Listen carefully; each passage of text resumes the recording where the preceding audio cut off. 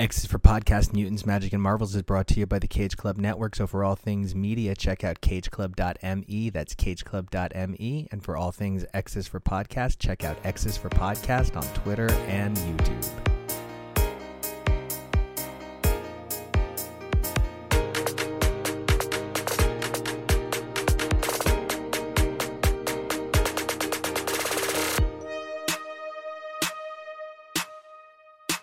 Hey everybody, welcome back to X is for Podcast, the show where we take a look at comics, mutants, magic, and Marvels week after week through their many appearances. I'm Nico, and you guys can find me on Twitter and Instagram at NicoAction. That's NicoAction. Hey everybody, it's Nathan. You can find me online at DazzlerOA on Twitter. That's right, Dazzler, like in the age of apocalypse. And I'm Arturo. I'm Mr. Toybox on Twitter and Instagram. And more importantly, today we are joined by a very special guest, letterer extraordinaire, VCs, and friend of the pod, Ariana Mar. Hi, I'm Ariana Mar. You can find me on Twitter at Commentary, which is COMMENTAIRY. Every time I see your name, I automatically go to Bravely Default and the character Aerie from that. So just know that I think that's a very positive association. Well, maybe not Aerie in particular, but Bravely Default, very positive associations. Okay, wait. Good to know that it's Ariana, and apologies for every single time we've recorded and I've called you Ariana. Oh, that's totally fine. My dad is from Boston and my mom's from Brazil, so they both say my name the both different ways. So that's fine. So I used to work main entrance operations in Disney World. I also used to work parade audience control. But when I was main entrance operations, which I didn't do very often, I remember one day and I'm working at the main entrance and this dad points at my name tag and he looks down at his 10-year-old son. And the dad kind of even kneels a little bit and goes, "See, buddy, he's got your name. Your name's not that unusual." And I said, "Hey, yeah, man, you're Nico too. That's awesome." And this 10-year-old looks at me with these big eyes and goes, "Nico, that's a stupid name. My name's Nico." Oh no. And I just remember I just jaw agape and I just wanted to be like, "Look here, you little shitmouth bitch." But instead I was like, "You know what? Have a magical day, kid. Just go find all the magic you can. I want you to find all of it and I want you to bring it home with you." And in my head I'm thinking, and then I'm going to send the demons after you for stealing, but instead I let it go. But it's good to know that you're... Next time you're at Disney or anywhere that sells like souvenir keychains, bumper stickers, anything that has like people's names on it, try to find one that says Arturo. Good luck. I would struggle to find any. I actually think like Arthur as a name doesn't even get enough play these days. Nope. I feel like I would struggle to find Art. Yeah, you would. That's tough. Meanwhile, Nathan over here. Really? Is it popular? Is my name in vogue again? Oh no. Yeah. I figure they just look up like the top 30 popular baby names in alphabetical order and then just like make those license plates. So I'm fine with it, but I think my name gained popularity because of a singer. So yeah. I mean, a lack of volume control, and there you go. That's all it takes. It's the one joke I use. I think she's an incredibly talented woman. I think she is a mega star like I will never know. But I'm going to sit here and I'm going to be like, "Hey, volume control, what's up?" It's just only funny every time I order at Starbucks and it's a grande. My partner that's me awesome. And I'm like, "Shut up." Oh my god, I would exclusively just order grandes. That's so great. No. That's awesome. I mean, that's my preference, and I just don't want to admit it. So there you go.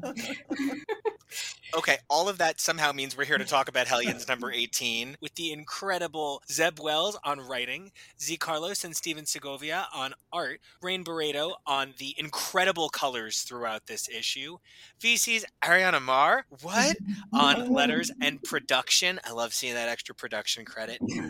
As well as Tom Muller on design and John Hickman on what I have to assume is one of his final Head of X credits. I feel like I've been saying that since October, but it does feel like the time is winding down. Stop reminding us, Nico.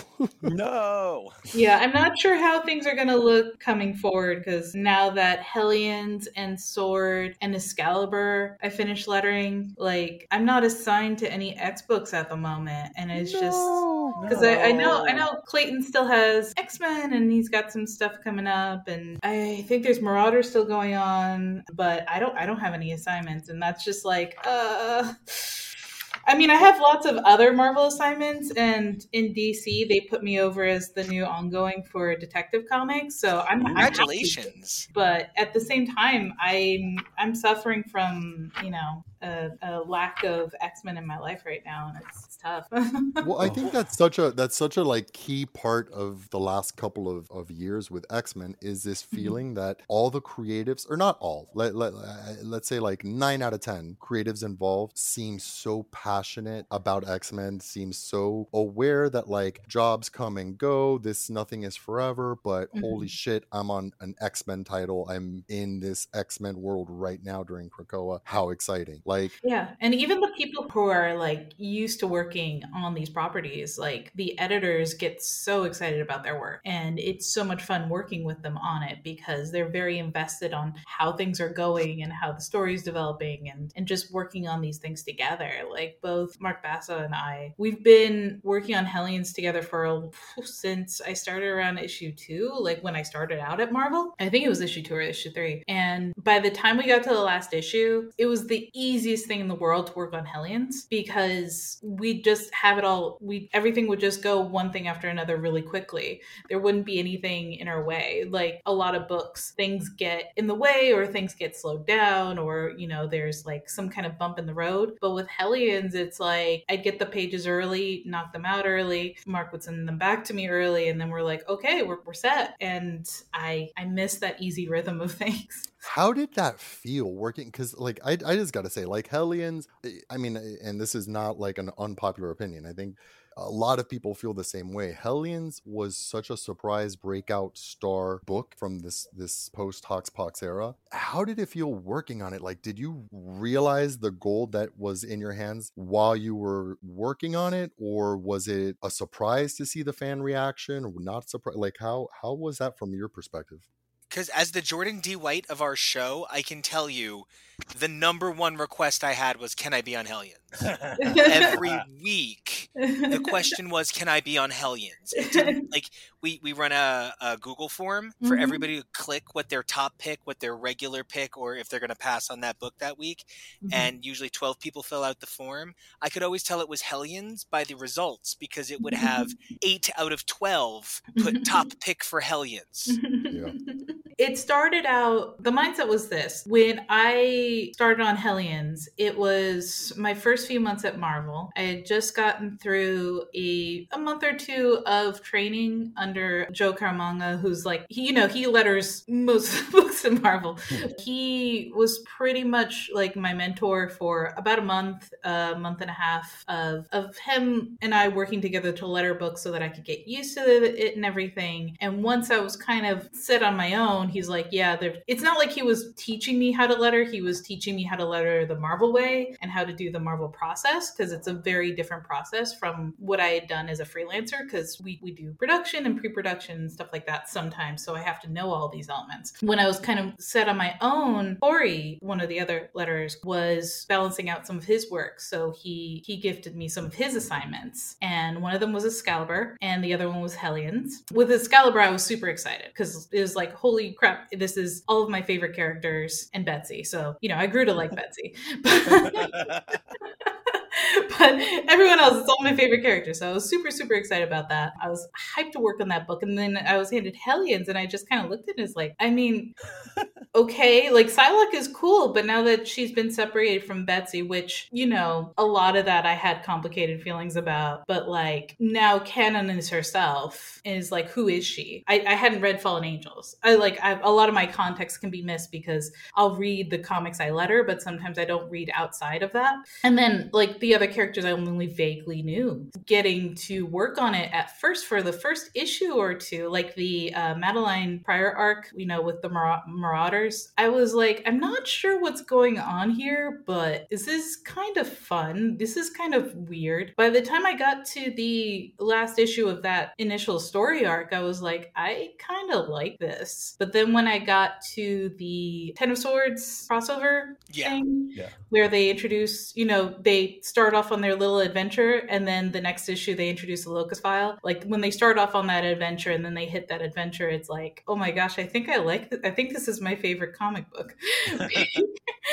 Because all of a sudden it got the wackiness got turned up to 11, but so did the consequences. Mm-hmm. When you were a kid and it's the first time you had watched South Park, because South Park was a thing back then, like Kenny dies or something, and you're like, what the hell, that's so dumb and ridiculous, but at the same time it's dark. I guess where that's really started to fall in love with the series I was working on, because it was already a fun series to work on, like as a letterer. Mm-hmm. But for me to like just get engaged with the characters, it was the big crossover that was like, wait a second, I need to pay attention to this storyline. This is amazing. And it's so great because Hellions did such a good job of weaving into and out of that event in a way where it was a side mission. They weren't like central to it, but all the characters walked away from it. And it wasn't just a pointless side mission. It had real consequences with the Locust File and with, the resurrections. And it was just great. I mean, it was, sometimes I think there's a little bit of a like event fatigue, and some titles go through more events than others. Like Sword comes to mind. Sword, I think, went through Empire like right out of the gate, and then King in Black, right?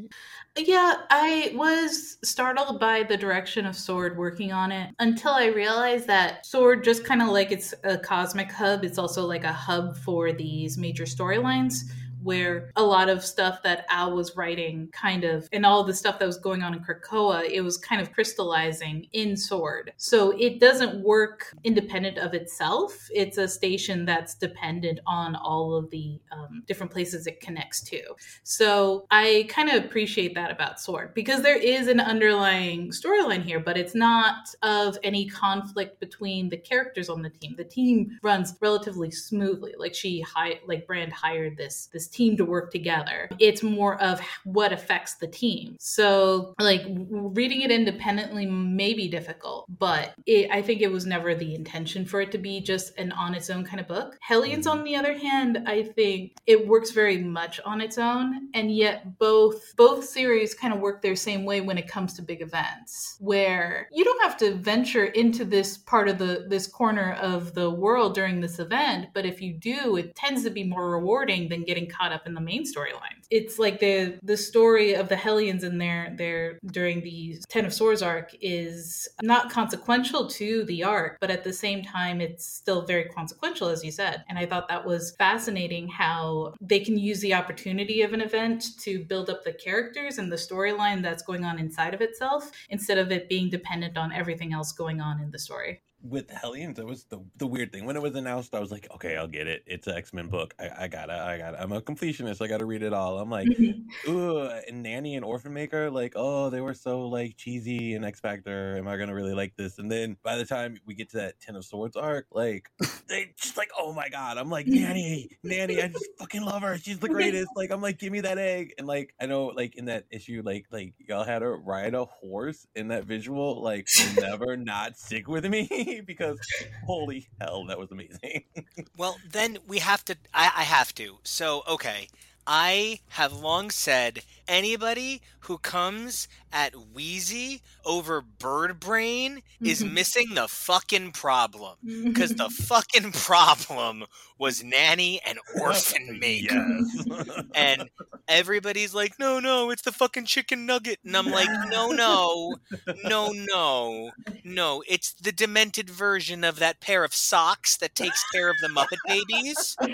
It's that's the problem, right? So then here comes Hellions. And when this show first was covering Hellions, it was that first issue before the pandemic, and then the show transformed wildly after the pandemic, and I was a boardwalk snack. I was such a salt lick about the first issue of this series and really not appreciating the direction for the characters. By the end of that first arc, I found myself engrossed and engaged despite myself. Exactly. And when Nanny and Orphan Maker ultimately get what I wanted them to get in the first place, I was left feeling very sad. And I think one of the greatest testaments of this book is that I was left sad. Like, it was a profound sense of loss. not to spoil anything for anybody about a 4,000-year-old motherfucking story,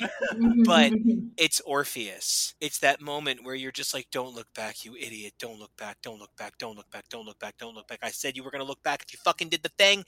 And like, there was no ending for a Nanny and Orphan Maker that wasn't this. But it was so well earned. Like, that's to walk away saying that was well earned. And I love your point about the context of in and out of the crossover, because my actual favorite issues of this are the two parts that feature the fill-in, beautiful, brilliant art by Carmen Canero, who just like fucking destroys it for 2 goddamn issues with the Lotus Vial. I absolutely love it. So goddamn cool. And then that they're ultimately the bad guys that lead to sort of the apex darkness of the series.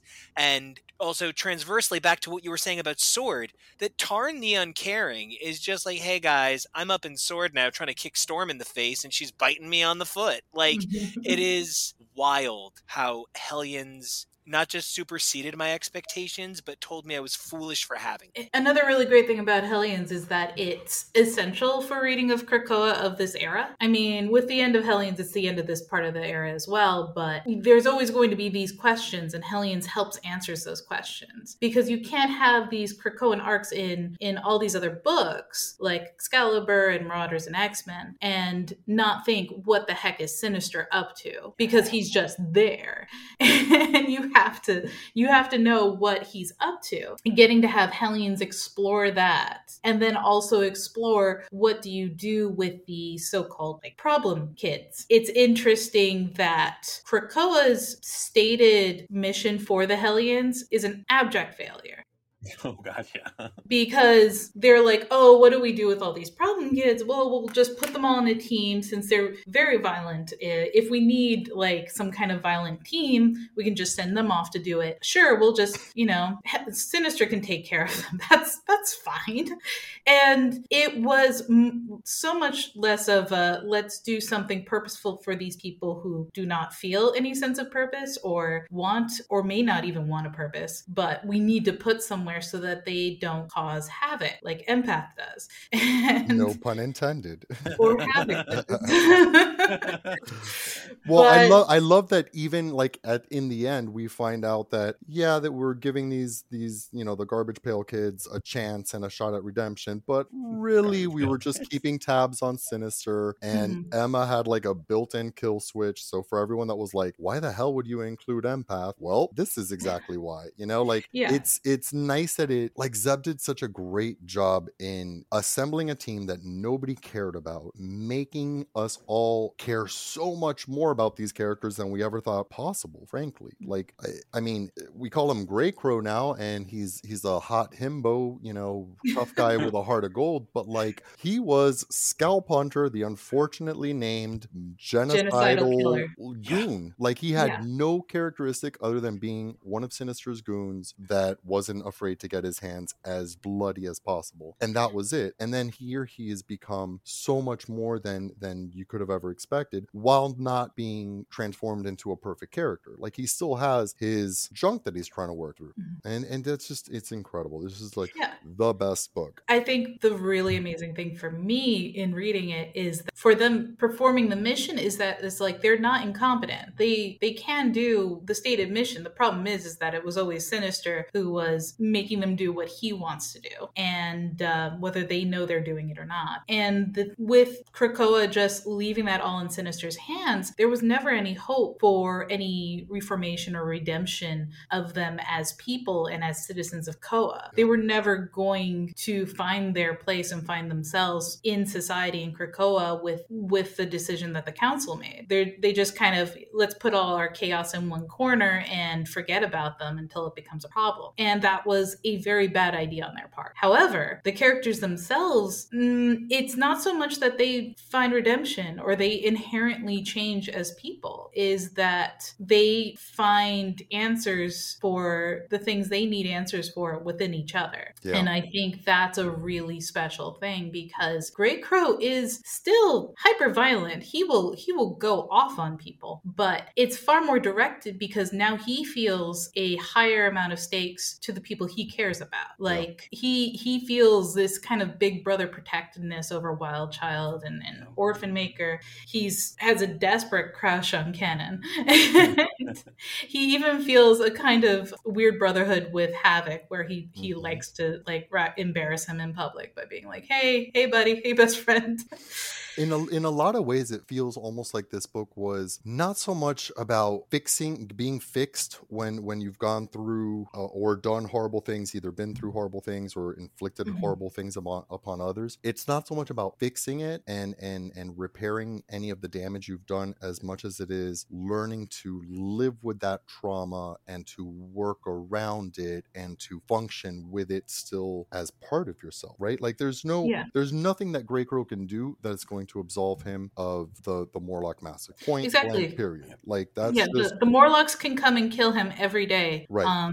And they do certainly try that often, and it's still none of that will make up for what he and his team did. Confronting his team and accepting what they were, confronting himself as a person, confronting what he's done in the past, in the end kind of accepting who he is one of the really great story arcs within Hellions, all based around Grey Crow. Meanwhile, other characters can show that like you can go through things and inherently not change. Empath does not change, but that in itself is an interesting growth of his character, because it just means that like you can say you want to redeem people, but when you have no structure in place for them and just leave them on their own, like some people may find redemption in other ways, such as through each other, and other people are just going to be who they are, because you can't inherently change people. People change themselves, but they would have to want to. And Empath, his life is so much more easier by him controlling other people's feelings than it is confronting his own.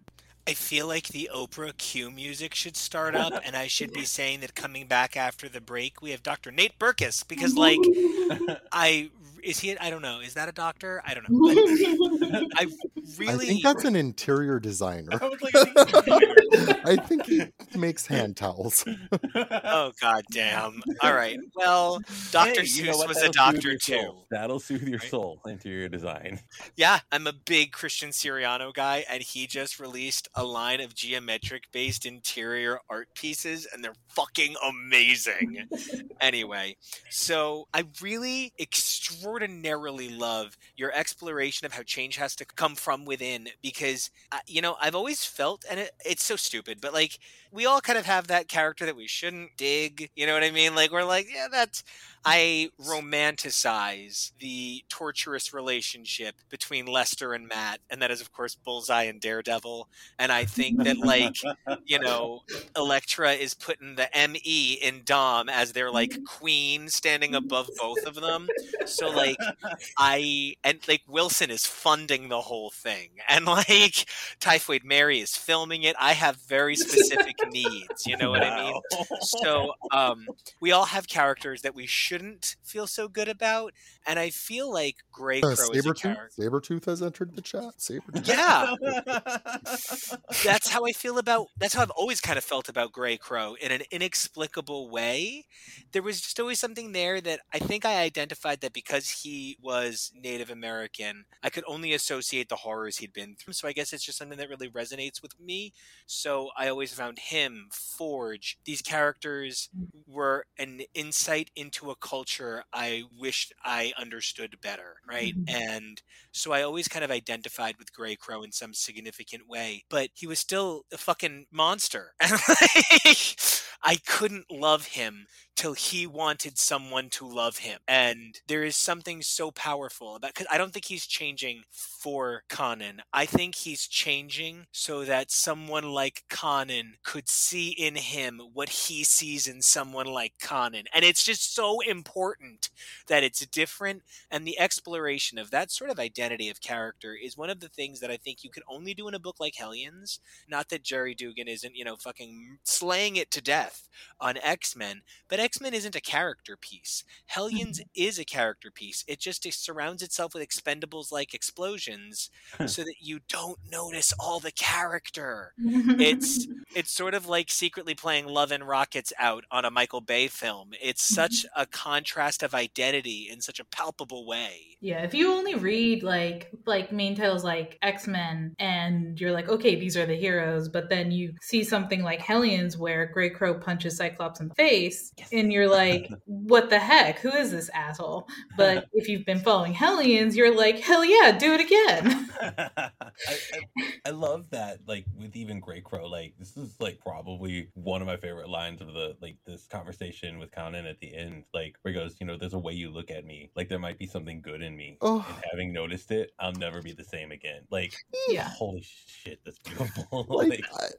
And God bless the artist and the colorist for giving us that beautiful sunset page. Like, oh god, I was so messed up when I saw it. I was like, oh god, I was so messed up when I first saw the pages, because Mark sent me the pages and he's like, okay, here's the pages in the script. This is going to wreck you, because he knows how I get worked up over issues. Wait. So when you get the pages, have they been colored? It's the uncolored pages usually. Wow. Sometimes I get them in color, but Mark tends to send me stuff early because it's a well-oiled machine between us by that point. He knows how emotionally I get caught up in Hellion storylines. Like when we had the Hellfire Gala, I cracked up so hard. Oh, those were so good.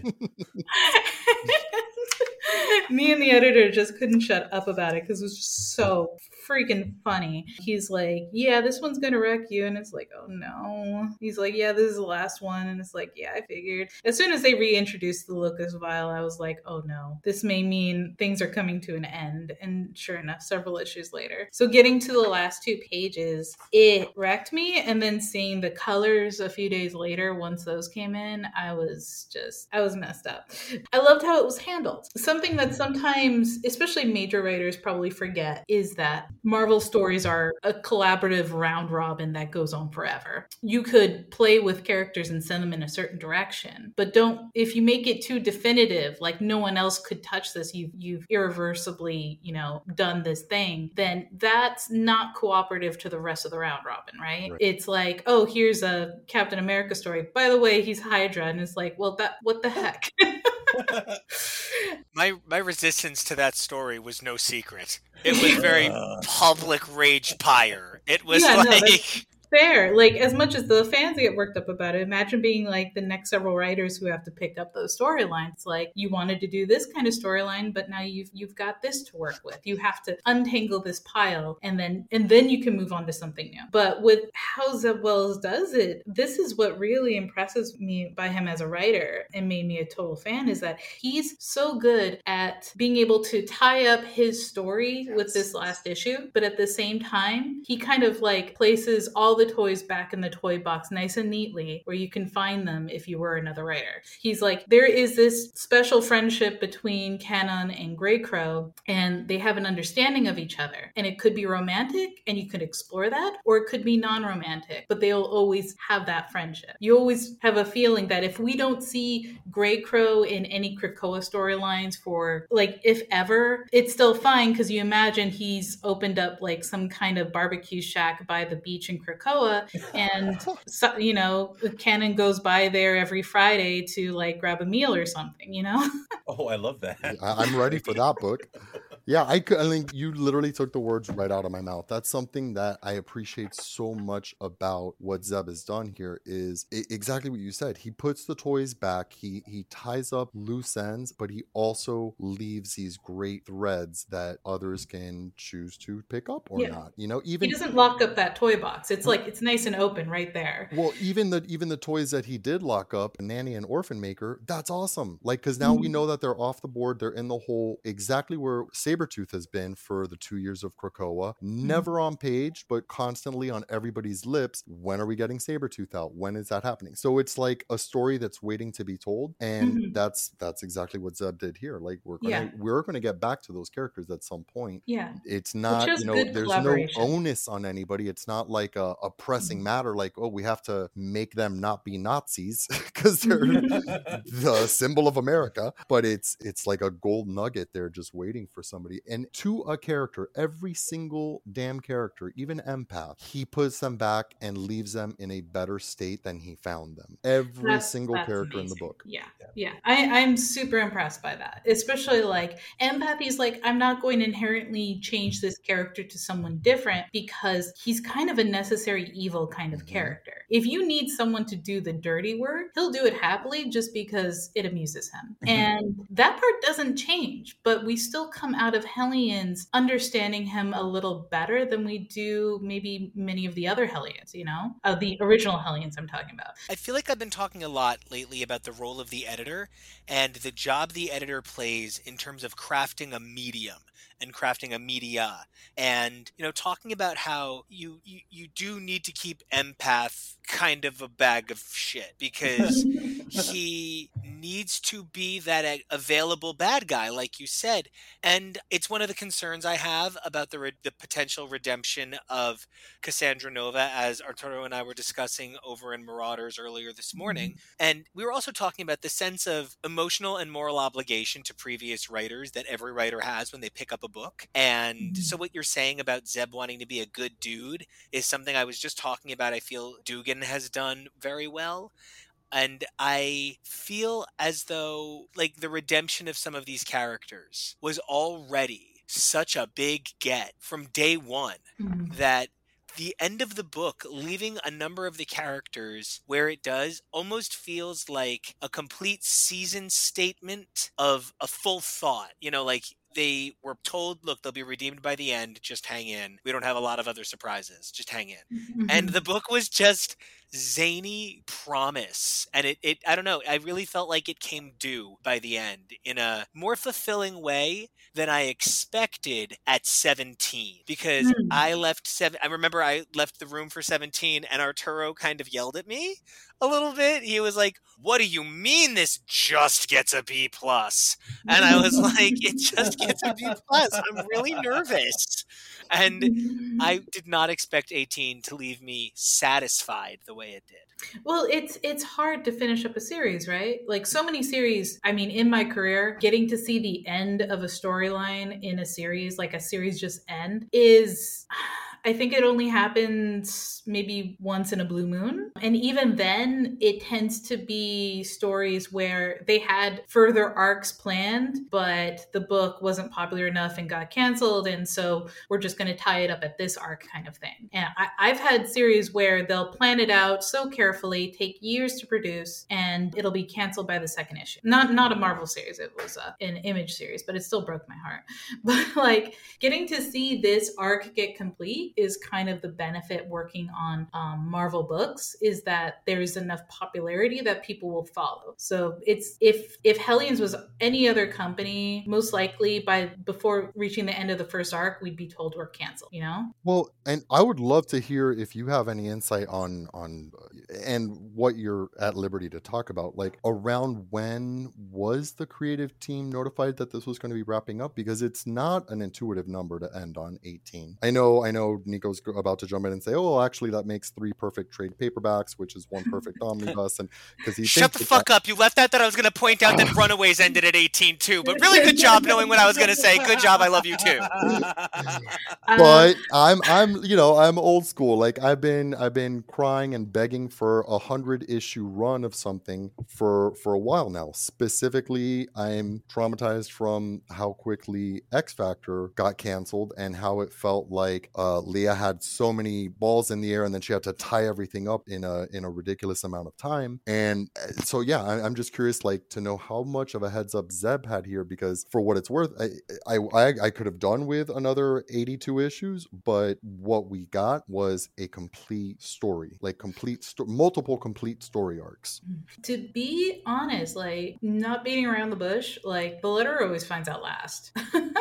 Like I suspected the series was heading towards an end, like several issues before they were like, oh yeah, next issue is going to be the last one. Did you know that? And it's like, oh, okay.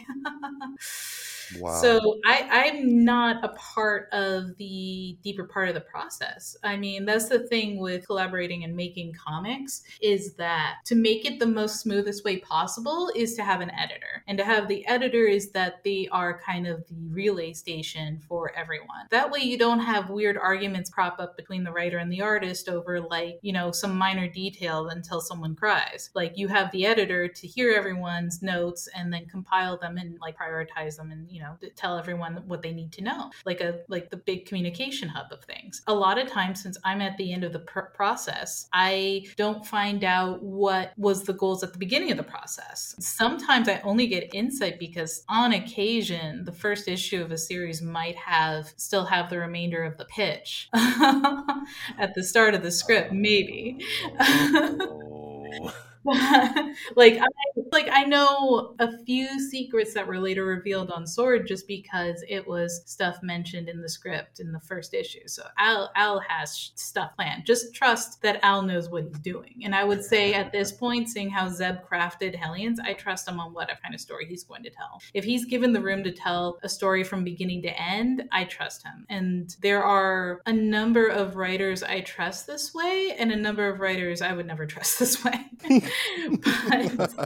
But I kind of, when I started to realize, it's like, this is like Locust Vial is here. This is like hitting a kill switch. Once the Locust Vial comes back, you know things are coming to a head, like in a major way. I feel like, could they have done more story arcs? I think there was a potential there after the gala and just before the Locust Vial started, that like, yeah, there could have been many more story arcs to build on. But the fact that was the last story arc, it's like, yeah, this is it, whether it was planned or not, like this is going to be the path to tying everything up. And I had to go through a range of emotions there as someone who was like emotionally invested in her work, because I'm not a robot. I don't just like, it's not just like some kind of factory thing where you input stuff and then I output the lettering. I mean, there's certain books that I get assigned that I'm like, I'm not excited for this or this character or this whole thing that's going on right now, but I'll do it because it pays the rent.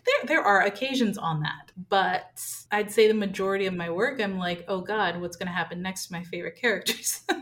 Could you explain to us the letterer's urge to sometimes maybe slip in a change to the script? Okay, hold on. Let me just say, there is, as a writer who recently got my ass handed to me by an editor and the letterer literally laughing at my pages, and like sometimes as a guy who was like, no, that has to say cannot. I just want to say I'm sorry on behalf of all writers. I'm sorry. I don't make too many changes. I may reword a sound effect if it helps the situation, but the writer will always have precedence to change it back to what they wanted if that works better. There are certain things that letters will inherently change, either because of preference or because they know the editor is going to come back with a change anyways, or SMP is going to come back with a change and you just want to avoid that in the long run. Because like standards and practices are not going to let you see really bloody guts kind of stuff. There was an issue of Sword that was so violent recently that like I was like, okay, I'm just going to cover up all of these really bloody scenes with sound effects because I don't want to hear from SMP about this. When it comes to like script and stuff, it's mostly just if I spot a spelling error, I'll change it. And if the writer comes back of like, no, it has to be this, and it's like, okay, I'll change it back. But it's very minor things. I would say like 2% of that is me just like fixing up something, putting a comma where it has to be, that kind of thing. If I'm given a sound effect and it's something like crack with like a KRAKKK, and I'm like, yeah, no, I'm maybe gonna not. Maybe no subliminal racist, Yeah, it's just like if I don't feel comfortable with it, I'll just take out a letter or two. It's like they are not going to notice or care because a lot of times they're writing a sound effect like arg with like 5 R's, and if I put in 4 R's, no one's gonna get on my case about it. And then there's that brilliant Demon Days page where you all contributed individual pieces and it came together like the world's most brilliant triptych. And sometimes I just think about how that's like, I don't know. That's Demon Day's Watchmen moment. I just think that's the coolest thing I've ever heard. Wait, which part? I forget. I'm so glad you're asking because I'm lost too. I'm like, what? Huh? Where Like, the there's- lettering, the symbiote lettering on the temple page. Yes, in the Yeah, first yeah. one. Oh, I was that's wondering so if you good. meant that or the poetry in the Gwen issue, or because like that was one where there was a haiku that Peach Momoko really wanted to show in Japanese as well. Oh, wow. And it was Zach who writes the scripts who had to come up with both the haiku and the translation to work. Well, it was a translation of a basho haiku, but still, he was the one who had to put that together. And he's like, okay, find a way to put that on the page. And I spent a lot of time being like, how do I put a Japanese haiku along with the English and for it to like flow naturally? And so that was an interesting collaborative thing. The most recent issue was really weird. It had Storm and Thor basically. Yo, that thing was a banger. Yeah. Yeah, and I went a little extra on the sound effects on that one. I spent way too much extra time when I really shouldn't have because I had 10 other books on my plate. And I thought it's like, okay, I think I did a good job. And then Zach comes back to me and he's like, hey, in like, you know, the writer's notes and stuff. And he's like, hey, could you make it the Storm sound effects on this page a little more swirly, you know, like in Oh My Goddess, you know, the manga? And I'm just like, send me a reference, dude. I haven't read Oh My Goddess since high school. Like, I'm texting him on DM. Like, what the fuck? Use your words, dude. And he's just like, he's like terrified of me. And I'm like, dude, I'm having a bad week. I'm not taking it out on you, but tell me what you mean. That is So- my husband's favorite thing to say to me. He's like, you said you want food. If you don't indicate a meat type, I can't make you food. It's yeah. Like a lot of comics collaborations all about communication. Like if you want to make good comics, you're going to find books and books and books on whatever process you want to learn. But the most inherent thing is being able to communicate, because unless you're the next Terry Moore or Stan Sakai, you're going to be working with people, you know, and you don't want to have to run into walls. And that's why editors are so important. That's why being clear in your notes and script is so great. And I've always found a lot of really great collaborators in this business. So just keep that in mind. If you want to make comics, learn how to use your words. I'm nodding. I'm like sitting here nodding. I'm like, yes, yes. I've learned Missing the point repeatedly. entirely.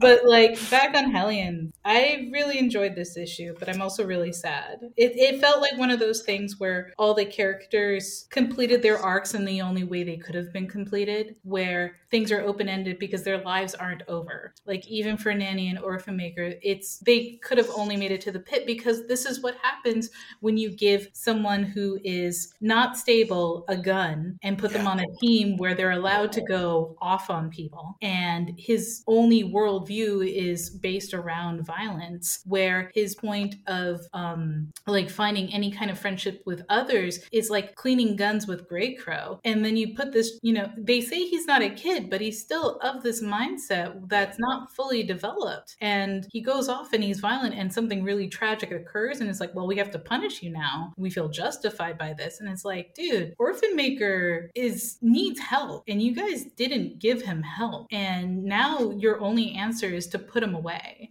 And that's messed up. But at Right, the it's same Suicide's time, blood with consequences. I mean, yeah, and I feel like any society that inherently does not look after those most in need of some kind of structure, some kind of society that's willing to provide for them, and they don't provide for them, that is inherently a mistake on and a critique of that society. As much as Krakoa is a utopia for mutants, the fact that they don't cover their bases and look after the people who need it most is an inherent flaw in their society. It shows that they're still very much, as much as they see themselves as homo superior, they're still very much coming from a homo sapien mindset, right? Right. Of like, we'll look after everyone and we feel entitled to do so because we are the strongest, the most elite, but we inherently do not understand or empathize with those who do not have our advantages. And sometimes we have blind spots. And when we have these blind spots, instead of confronting them, we're going to put you in a pit. Which is why they need a precog. Like, hello, I'm just kidding. help you get rid of the blind spots. It's wild that during this entire era, we have come up with all of these miraculous medicines, and we've terraformed Mars, and we've like helped defend the Earth from We've 2 overcome different death. alien invasions. Yes. Third, if you count, the Ten of Swords and the Iraqi. Like, we've done so much, but our punitive justice system still is about as creative as throwing somebody into a hole and putting them on layaway until we can deal with them later. Like, I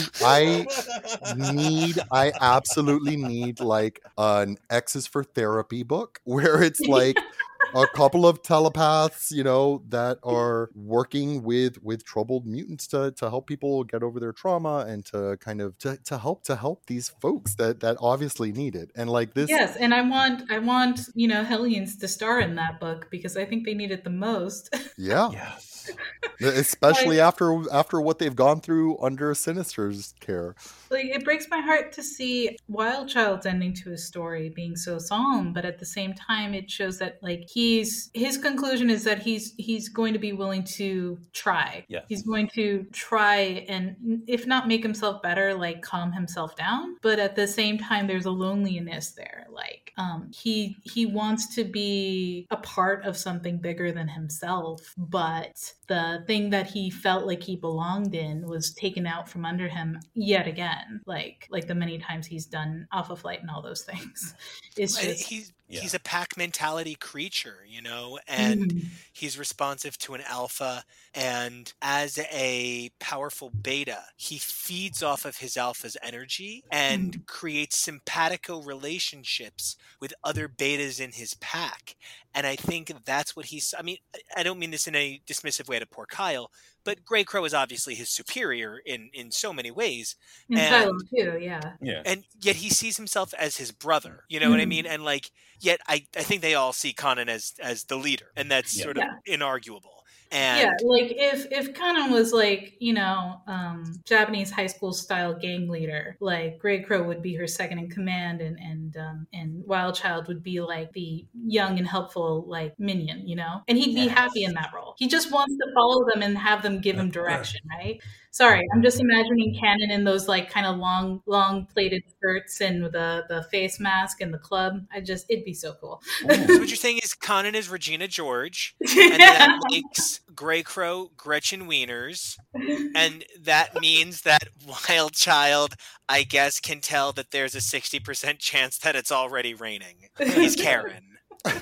But I love that arc for Wild Child too, because having grown up way long ago and reading the Alpha Flight arc where he actually did become Wildheart and maybe got more control of his facilities, like, and the whole X Factor era, like it's kind of cool to see him maybe want to go back to that a little bit after what happened in the whole Weapon X run, which also started some really great redemption for Grey Crow too. But like Hellions has really like taken that to the next level.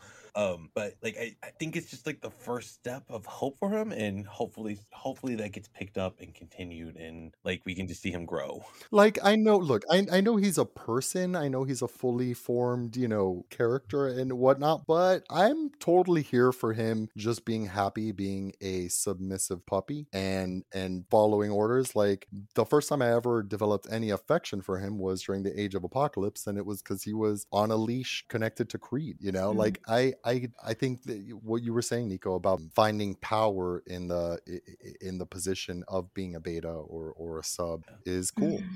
Like that was the only thing missing from that last panel by the sunset on the beach was their puppy right next to them. Yeah. If Wild Child just came up and sat with them on the beach, it would be a perfect mirror of the start of the series, right? Or like Wild Child's like in the background digging ferociously in the sand.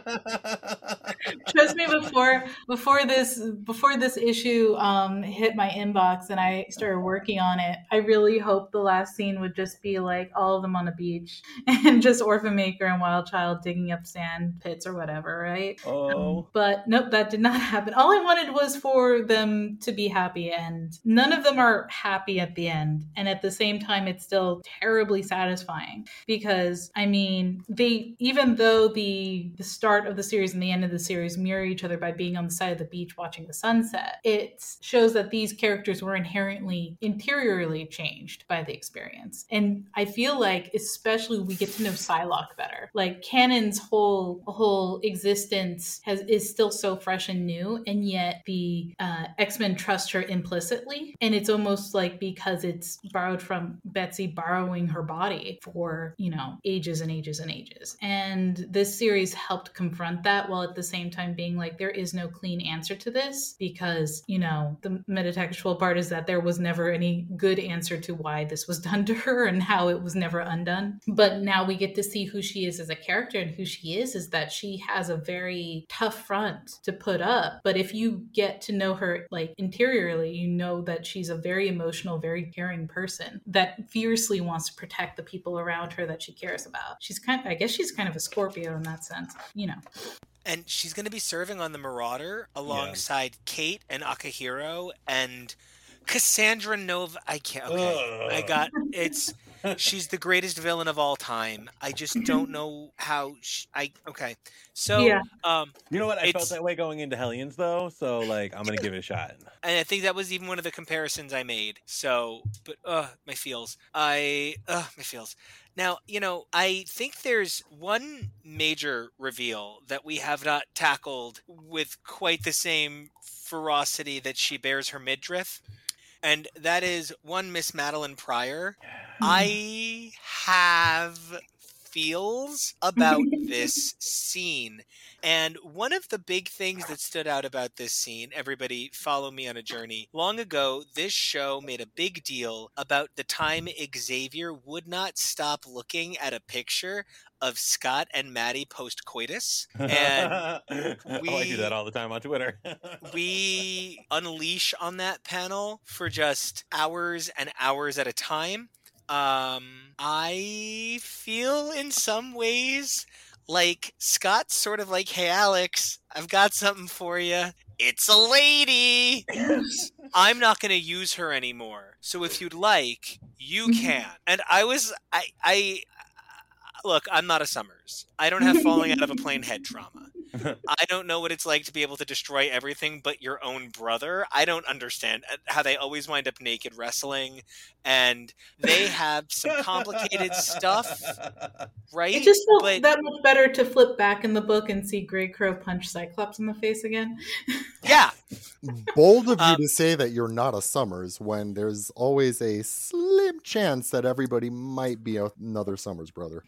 That is, yeah, and yeah. How did everybody feel about the Havoc Cyclops scene? And Ariana, how did it how do you letter that? Because that spectacular Madeline on page 26, in the jumpsuit, the dynamism of the apex of the A creating a contextual sound, and there are no elongated letters, like you said earlier, where you were like 4 R's, 5 R's, what's the difference? You didn't elongate the name. It just really hits really well the way it's formatted. How did everybody feel about this sequence? I thought, it's funny, I actually have the version of Hellions with the cool Peach Momoko Madeline cover because I love it so much. But it's interesting how everyone was really excited because this was the return of the Goblin Queen, and it's just like, she's only here for a few pages, but it's enough. It's enough to establish a lot of things all at once. And Cyclops, he makes it seem like this is a gift to Havoc, like, oh, you went through the trials and tribulations of having to go through Hellions. Here's your hero's reward, a woman. And it's like so many stories before and so many stories that will come after. It's like, oh, the hero does something, great or terrible or has to go through a thing, but he gets rewarded with a woman at the end. Here's the princess in the castle. The way that is just kind of like, it feels gross. But then you turn the page after they're reunited and how that conversation flows between Havoc and Madeline. It's like, oh, she knows it's gross. She's not happy to be in this situation. And she's pretty pissed at, all of the Summers for existing. And that is very satisfying because it leaves so much potential. Like, will she just, go off, do her own thing and be better than all of them? And that's her best revenge, living a better life? Or is she going to unleash holy hell on them? Which is also really great. And I love the glimmer of that possible holy hell, because as he's explaining to her, they brought you back. It's because of me. And she goes, because of you? Yeah. Resurrected at the whim of another Summers? Were my feelings considered for a moment, or did your quivering lip outweigh the whole of my... Oh, haha, sorry. Lost the forest for the trees there. Like, I whoops, like how Alex is just whoops, like, just what? slipping into my psychotic goblin queen shit for a second. Don't mind me. Like, oh, Zeb is And for so Havoc brilliant. to be completely oblivious. Yes. For him to hear her go off and then she's like, oh no, it's fine. And he's like, oh, okay.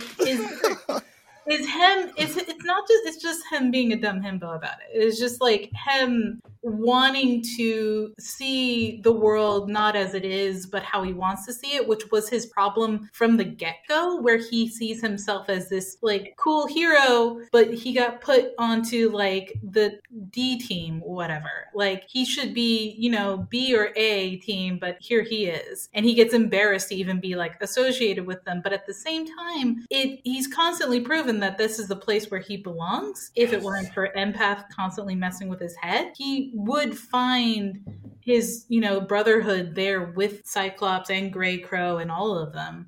He could find his place there if only he could get past this preconceived notion of himself. But he constantly falls back to that. So when he sees Madeline, she's like, you're back, and she doesn't immediately fall into his arms. He's just like, okay, let's get lunch or something.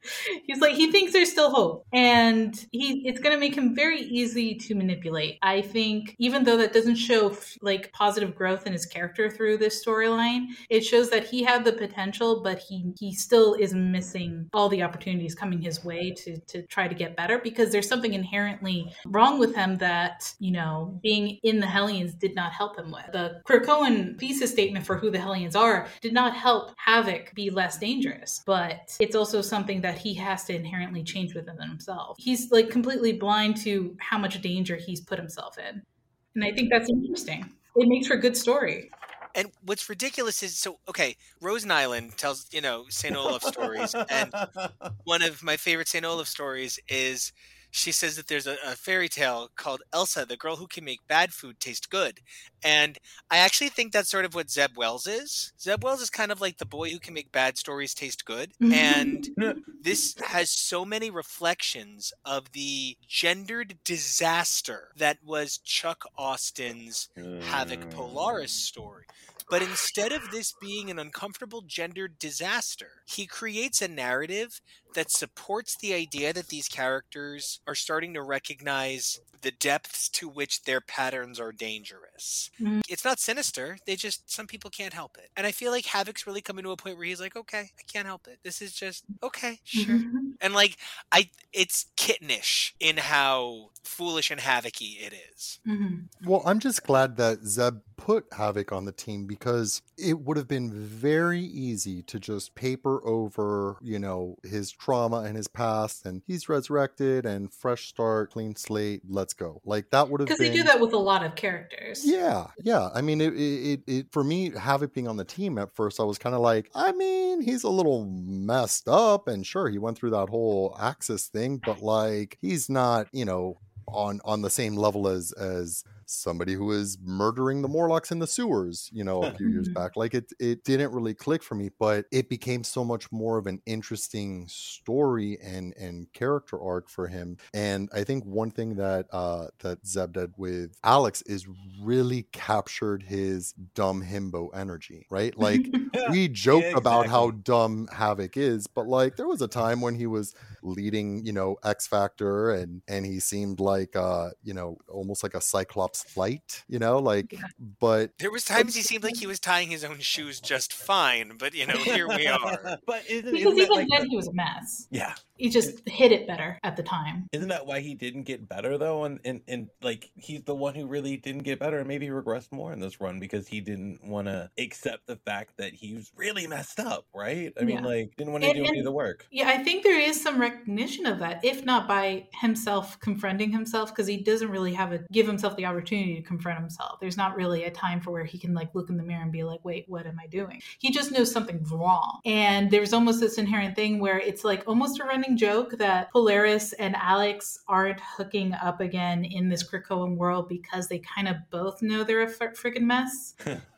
Which I'm so happy about. I used to love them together, to be honest. Like, and I know that's not a popular opinion, but I enjoyed them together. But I think they're I kind of love them as exes. So much more interesting now as exes, absolutely. And you know, like if we're putting all our cards on the table, I personally kind of wish that's what had happened with his brother and Jean, with Cyclops and Jean. I think they would have been so much more interesting as exes, as co-parents to all these children from disparate timelines. Like they could be like functioning divorcees that, you know, still love each other, are still supportive of each other, still in each other's lives. But know that they're kind of harmful to each other, so they have to keep apart. Right. But know that that was a time, and that time has passed, and we're different people. And, you know, so I've Scott and Jean, I'm happy that they're happy, but like I like exes that can function. And I'm so happy that Polaris and Havoc are separate, because they're both growing in different ways, and it's really interesting. And at the same time, I can understand the people who are shipping Havoc and Greycrow and Canon together. Oh, like, yeah, absolutely. There is like if that was actually embraced, if Havoc turned around and he realized that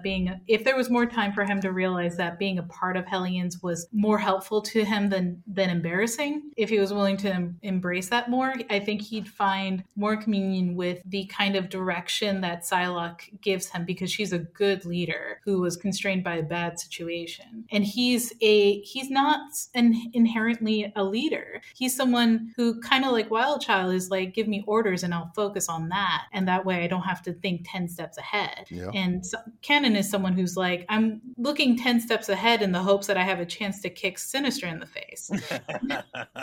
And Greycrow, he's ready and willing to provide brotherhood to the people within his inner circle. And he's like, if we watch each other's backs in battles and we become battle buddies, I will ride or die for you. That's part of Greycrow's charm. And I feel like the great tragedy you can see in Havoc is in the Hellfire Gala issue, where he's like, oh, I'm so embarrassed to be seen with these people. And it's like, you fool. They could be the key to you finding yourself in a better place. But even even that felt very real. Like, these are the people that I get along with more and that I have more in common with the Hellions, but it's kind of embarrassing. I still have, you know, X-Men cred where I can go hang out with the well-adjusted people and kind of put on a mask and smile and be charming, and everyone's happy to see me. Like, I that hit for me. I was like, oh yeah, I get that. I was gonna say he's that high school kid who's like, I could be a little bit more popular. Let me go hang out with the A crowd. Oh, I don't. Or I could go play Magic out in the pizzeria with all the guys, but that'd be so dorky.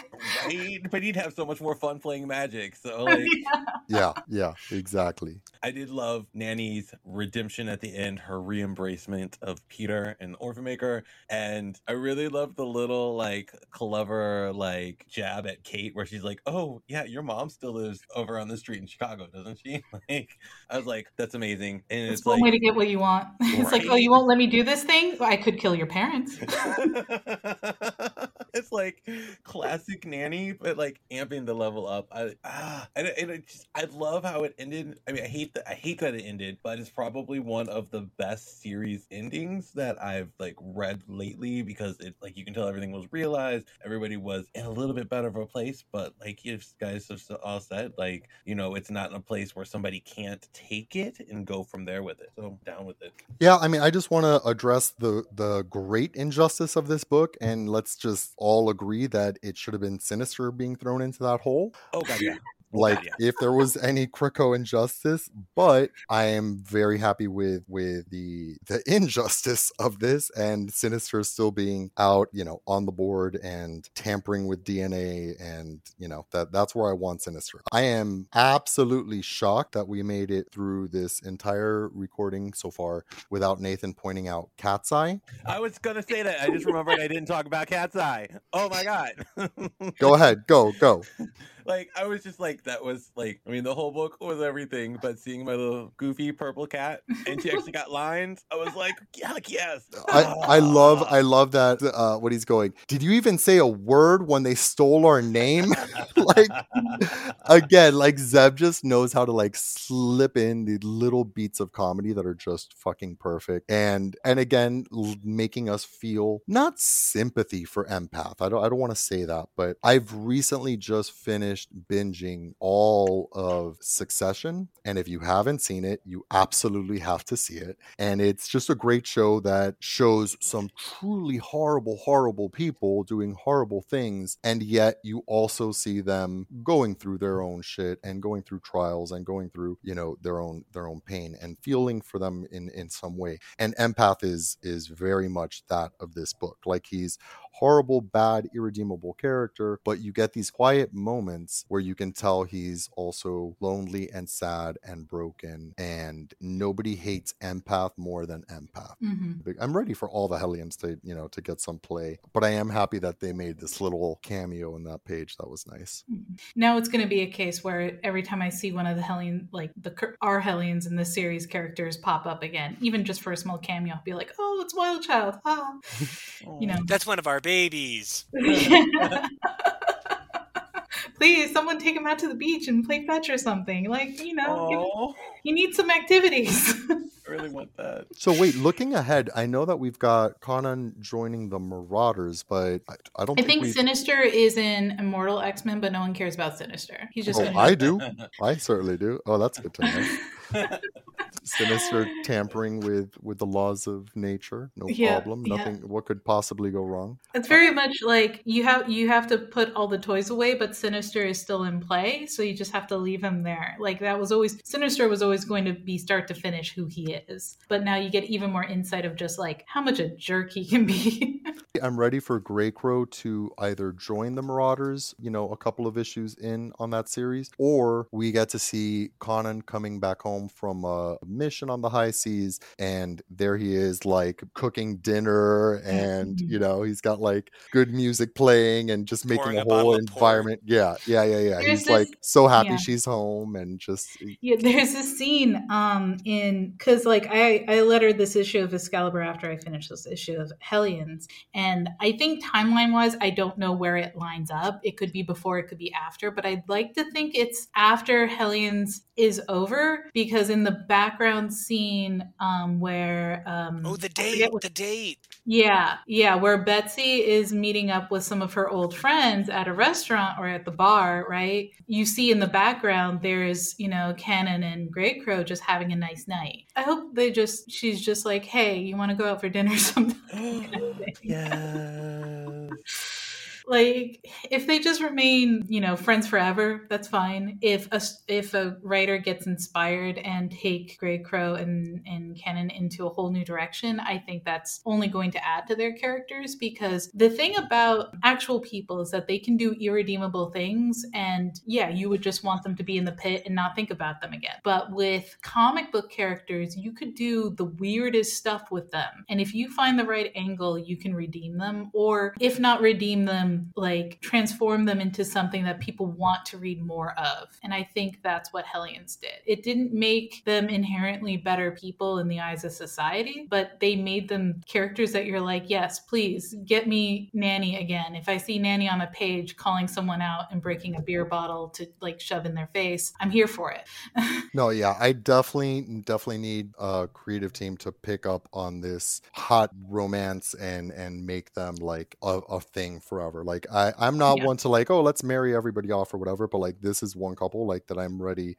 Because again, the story just sells me on it. And this is a corny but sweet little anecdote that I'll share with you guys. But you know, my parents, God bless them, been married for nearly 40 years now. And my dad, if you ask him right now, he would tell you, he's said this to me like since I was a kid. He said, your mom was the most beautiful woman in the world. When I met her, I saw her and I knew I had to marry her. I just knew she was the most beautiful person I'd ever met, and I had to marry her. And that's the way Grey Crow looks at Psylocke. That's why I married Kevo. Like Psylocke might be down to like go on a couple of dates or whatever, but like Grey Crow is very focused on the end game, and he knows that she's better than he deserves, and he's all in. And I think like if given a chance, he'd be wife guy 100%. Oh yeah. Yeah. Cleaning her swords, rubbing her shoulders at night. You got this, baby. Get out there and captain. For Psylocke, I think what she sees in Grey Crow, that's part of why he fell for her so hard, right? Mm-hmm. But she sees in him someone who is very broken, but also very reliable and very caring. And she sees the potential in him to be a greater person than other great people currently are. I think she has very little personal connection with so many people now, where people still see her body and think of her as someone who's loyal and true and effective. And she knows she's these qualities, but she, like, who's to say that she's earned them by her own right or because another person had occupied her body for so long. And so there's like this potential of like having to prove yourself unnecessarily. There's just so much baggage with people in that sense. That's why, she doesn't get along with everyone so smoothly, is like, there's just so much baggage there. You can't just see Cyclops as Cyclops in her eyes. It's like, this is someone who cared about someone who was in my body, but wasn't me. And it's like, it's so messy. But when she sees Grey Crow or the other Hellions, she sees broken people that need each other and look at her and there's no baggage. Like, they just know her as who she is. And I think there's a lot of comfort in that. Like, seeing that kind of relationship between Kennen and Grey Crow is just so nice. I guess to finish myself off, it's one of those things where it's like, I hate to see you go, but I love to watch you leave kind of things. Yeah, totally. Like, once I finished lettering Hellions, I immediately messaged Nico and I'm like, can I come on your podcast? Because I don't know who to talk to about this, because my partner watches, he reads all of it on Marvel Unlimited, and so I've got like another several months before he gets to this issue. Wow, but you're like his partner. What do you mean? Like, he's not there over your shoulder while you're working, just trying to like... Well, it's funny because with our studio set up, because he's an artist, he colors and he flats stuff for other colors too. His desk is facing my desk, so he can see my screen, but he doesn't have the context for what's going on. And so it's just flashes in the night. Yeah, and he's like, don't spoil it for me. I'll read it for free over on Marvel Unlimited. And it's like, okay. Because, that's one of the small benefits is that I get a Marvel Unlimited account. And it's like, okay. So that's I can't spoil it for you. But at the same time, I really need to talk to someone about Hellions because I've got all these feelings. And yeah, I'm going to miss it. I'm going to miss the characters. I'm going to miss their adventure. I'm going to miss to see the potential of what they could become next. But it makes me that much more excited if I ever see a cover with one of the characters on it. And I think that's the greatest gift a writer could give to the rest of the people who work on these books, is that like, here is a list to, you can add these characters to the list of characters people will be excited for if you just mention them. If you just put them on a cover and you see Nanny there, you're like, well, I'm buying 2 copies of that. And I think that's an amazing thing that Zeb brought to the table, but I think also it's completely carried by having such a good creative team, like the art team behind it, like just the way they do expressions and just the mood that was set with the colors is just, everything would just come to life. And I'm going to miss the series a lot. And I'm very terrified to see the Locust File again. Getting Madeline Pryor back was really just like the cherry on top of this whole thing, because like we were just talking in an earlier recording today about, problematic faves like Cassandra Nova, and like how do you justify, and Shadow King, and like there's some sticky, grimy villains that it's kind of hard, the whole, promise of Krakoa. And Madeline Pryor, I mean, few people are as messy as this character. And the fact that Zeb right out of the gate said, let's tell a Madeline Pryor story, and then put it on the back burner, let it simmer for the whole series, and then ended it with her resurrection, like, fuck me. Like, thank you. The best. Mm-hmm.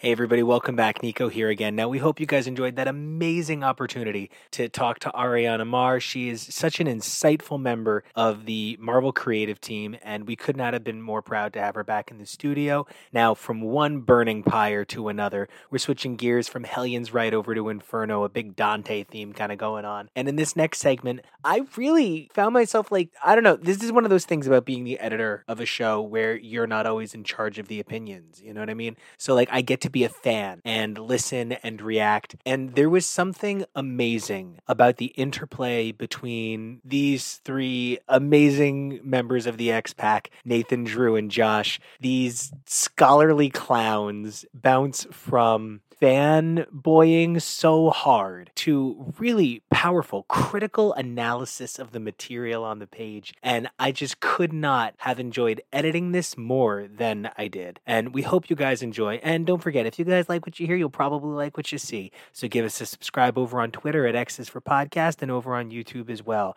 I'm Nico at Nico Action. That's NicoAction. And until next time, guys, enjoy this last segment. Come back next time for part 2 of our Holiday X Jam, and we'll see you guys on the other side of that Krakoan gateway.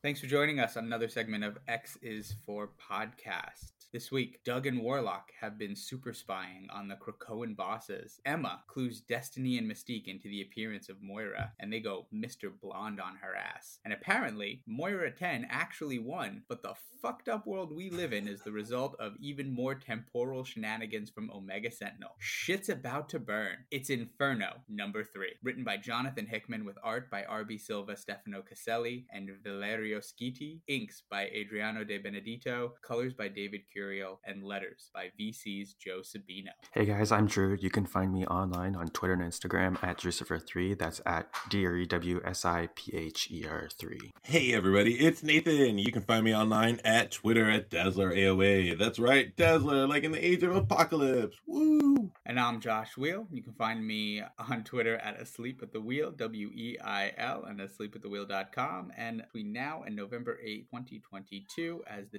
Progressive Democrat running for U.S. Senate here in Florida, you can find me across social media at Wheel, the number 4 U.S. Senate, and at joshwheel.org. So this is a fantastic issue of comic we're going to be talking about, but there are some just reading the credits, there are some noticeable, I won't call them red flags, but we'll call them orange flags into like the production of this. So anytime you open up a book and the credits page has 3 pencilers, 1 inker, and 1 colorer, like this is something that, was clearly dealt with some production issues. And, some of this being in terms of internally, a lot of it in comics we know externally in terms of supply shortages and supply line backups and supply chain backups and all of that. But I can't, I was about to talk about this with the credits, and I opened my hard copy floppy of an issue that came out on the last Wednesday in November that appears to have been scheduled to come out late in November from all we know. And when I opened my hard copy issue, the interior ad on the front cover is for Marvel Studios Eternals in theaters November 5th.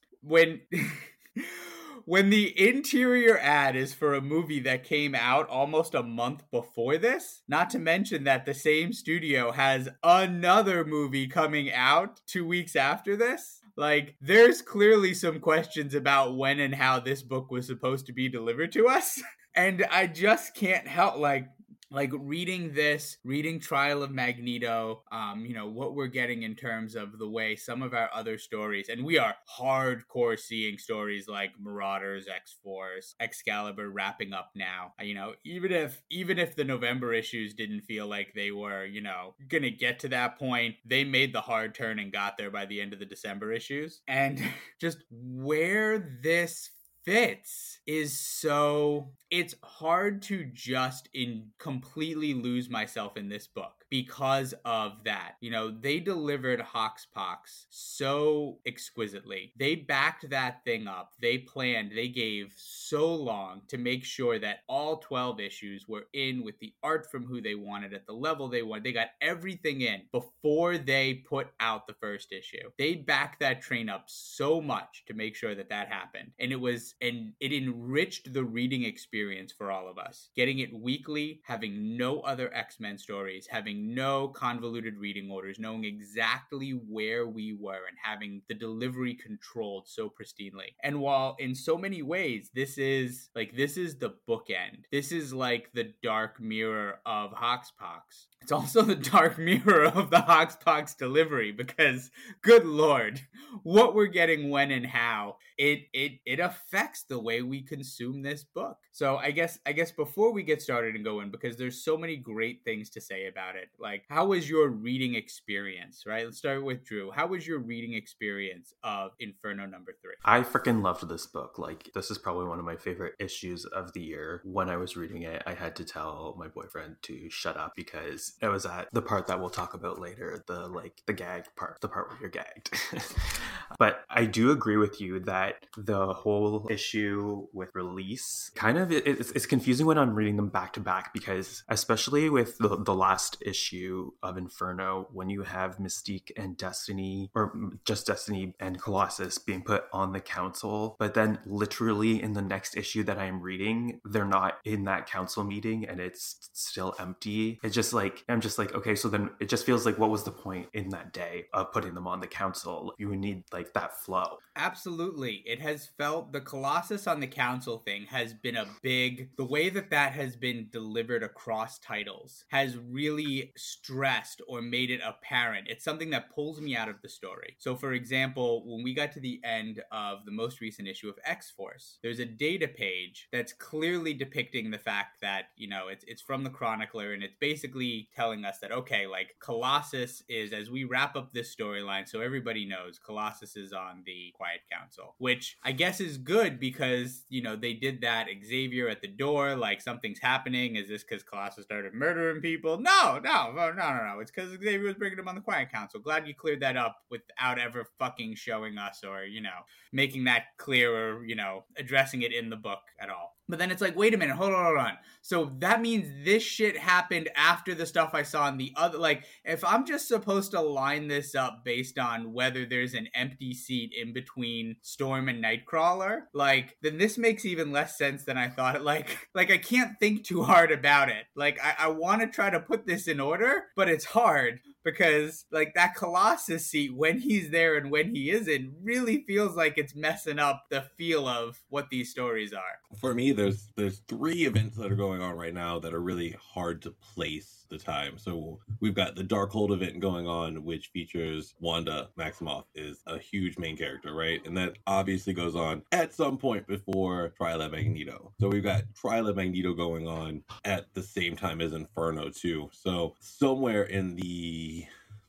mix of it, Darkhold must have happened way before Trial of Magneto happens, and then Inferno happens. So I think all the books we're seeing wrapping up seem like they're pre-Inferno, because we're going to get whatever the new paradigm is introduced after Inferno's completely over. But that's what I'm saying with X-Force is, like, Colossus was introduced on the council was it Inferno 2? Mm-hmm. Yeah, like in Inferno 2, and that's supposed to have, like, so wait, so X-Force is going on along this time? Like, are they trying to segue and dance in between the raindrops? Like, it's so confusing.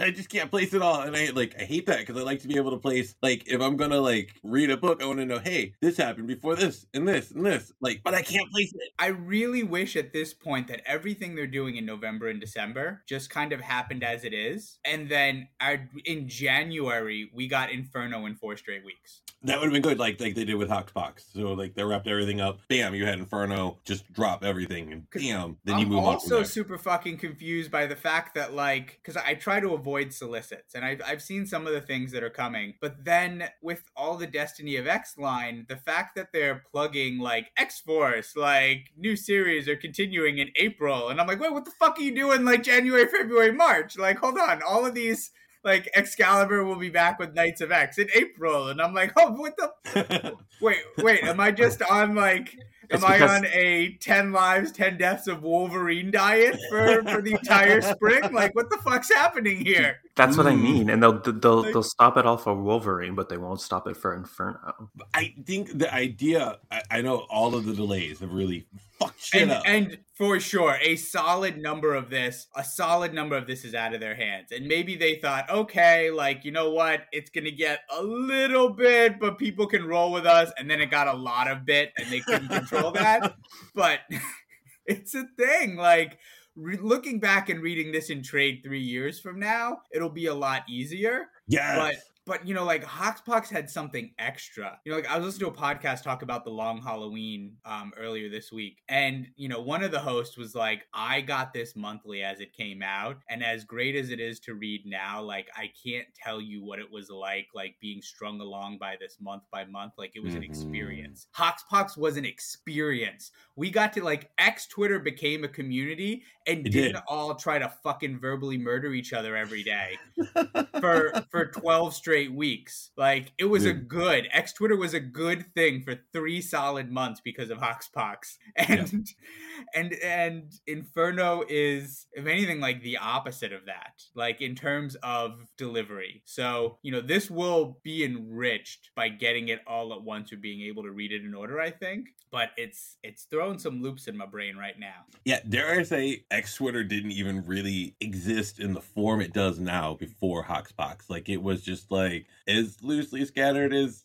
maybe Avengers Twitter, which I don't really know if there really is an Avengers Twitter, just a few accounts that are like, I like the Avengers. But like, that was totally what Twitter was before Hoxpox, but it actually like made a community. It made, like, it was so mind-blowing that people were like, holy shit, I gotta get back into the books. And I'm hoping for that for Inferno, and it's got some of the elements of it, and we just got to see what's going to go on with it. But it's not expansive enough to be as mind-blowing as Hoxpox was. And we've seen with some of these crossovers, like I'll even say with Empire, you know, Empire is not on the level of Hoxpox, right? But Empire was enriched by being delivered weekly, which we know wasn't their intention, but things got backed up due to early COVID, and then they were sitting all the books, so they're like, fuck it, we'll drop it week by week. And it made it a better communal reading experience. Like, people were making a point to read it weekly, knowing you're only digesting one thing a week, getting to have that discourse and community, almost like with a Disney Plus show, where like we're getting one episode dropped a week and we're all like, holy fuck, did you see that? And we're talking about it and going nuts for a week, and then we get the next one. Like, it's being chunked for us nicely.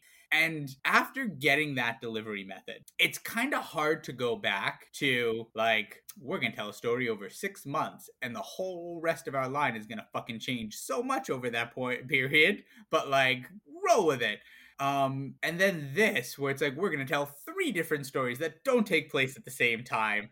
Well, we're going to break them out over a really long period of time, and they're all going to be making to mix with each other. Like, that's just even, like, that's not the way. And, you know, yeah, we got to give them some credit for this, but I would have liked to thought that if any office was capable of handling or rolling or just, you know, controlling their distribution and storytelling, like, I have higher expectations of the X office because they raised the bar so high on themselves over the first year and a half of Dawn of X, over Hoxpox, over the lead up to Hoxpox, with the way that they dispersed Uncanny and Age of X-Men. And even though people weren't fully galvanized on board yet, those rolled out like fucking gem. Like, those rolled out perfect. So they, you know, Jordan D. White raised the bar on himself.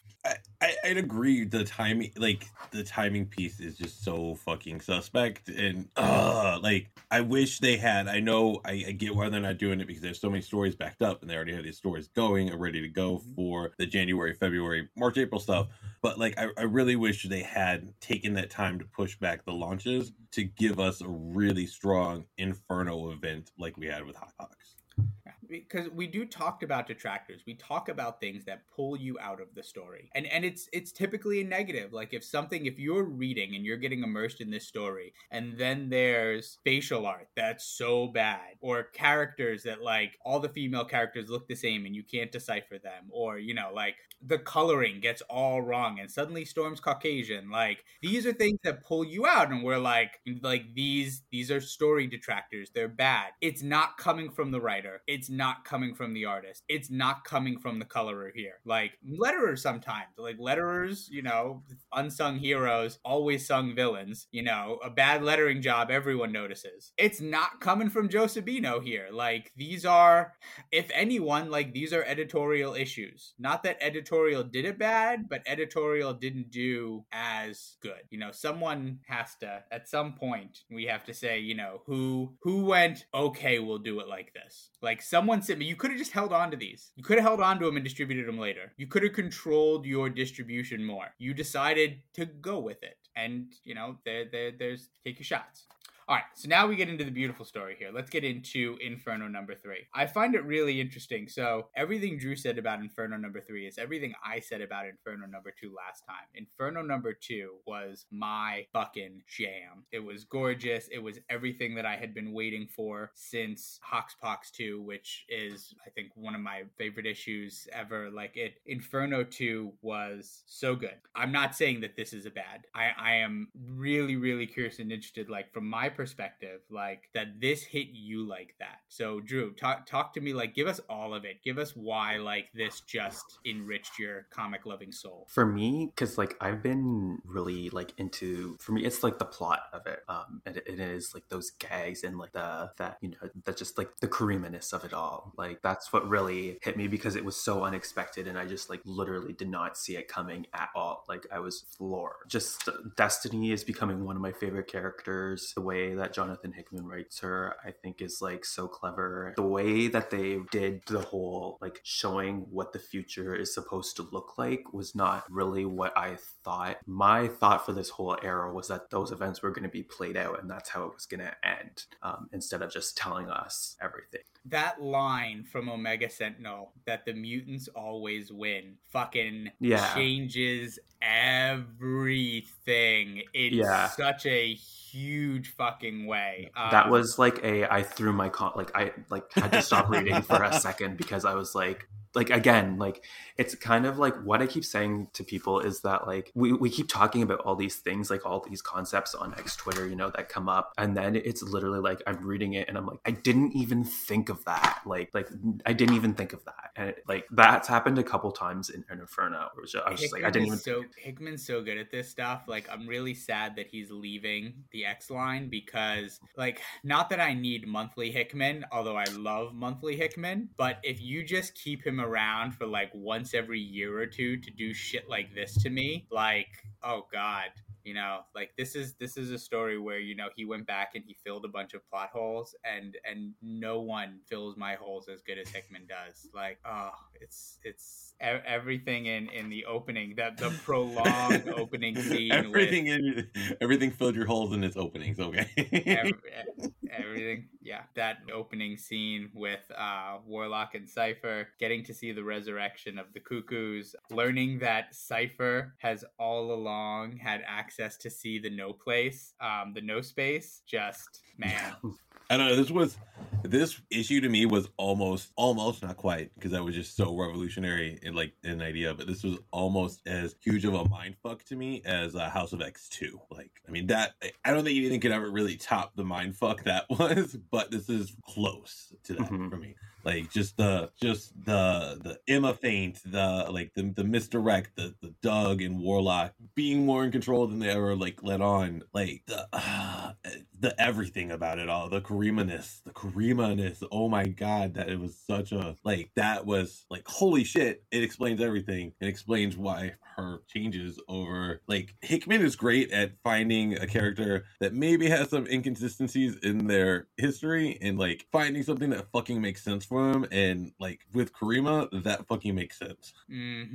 Yes, he takes broken characters and builds a narrative around it that makes all the different ways that they were broken, like as if it was deliberate, like as if like this writer's fuck up from 8.5 years ago like was a plot thread that was deftly planted for Hickman to come. And I love the moment with Destiny. He's doing so much such good work on building Destiny, a character that we haven't seen in 30 years, right? Like for real, right? Who we've gotten like the shadow of, and like the first time you got the shadow of Destiny, it was like, ooh, and then the second time it's like, all right, we're doing this again, and then like the 23rd time we're like, Jesus fucking Christ, how many hidden books? Like really, like Destiny had a hidden diary with like that time Logan had bad Taco Bell and it like ran through him. Like that's we're going like we need Nicolas Cage. We need Nicolas Cage to steal the Declaration of Independence so we can find that book. Like that's what we're fucking doing here.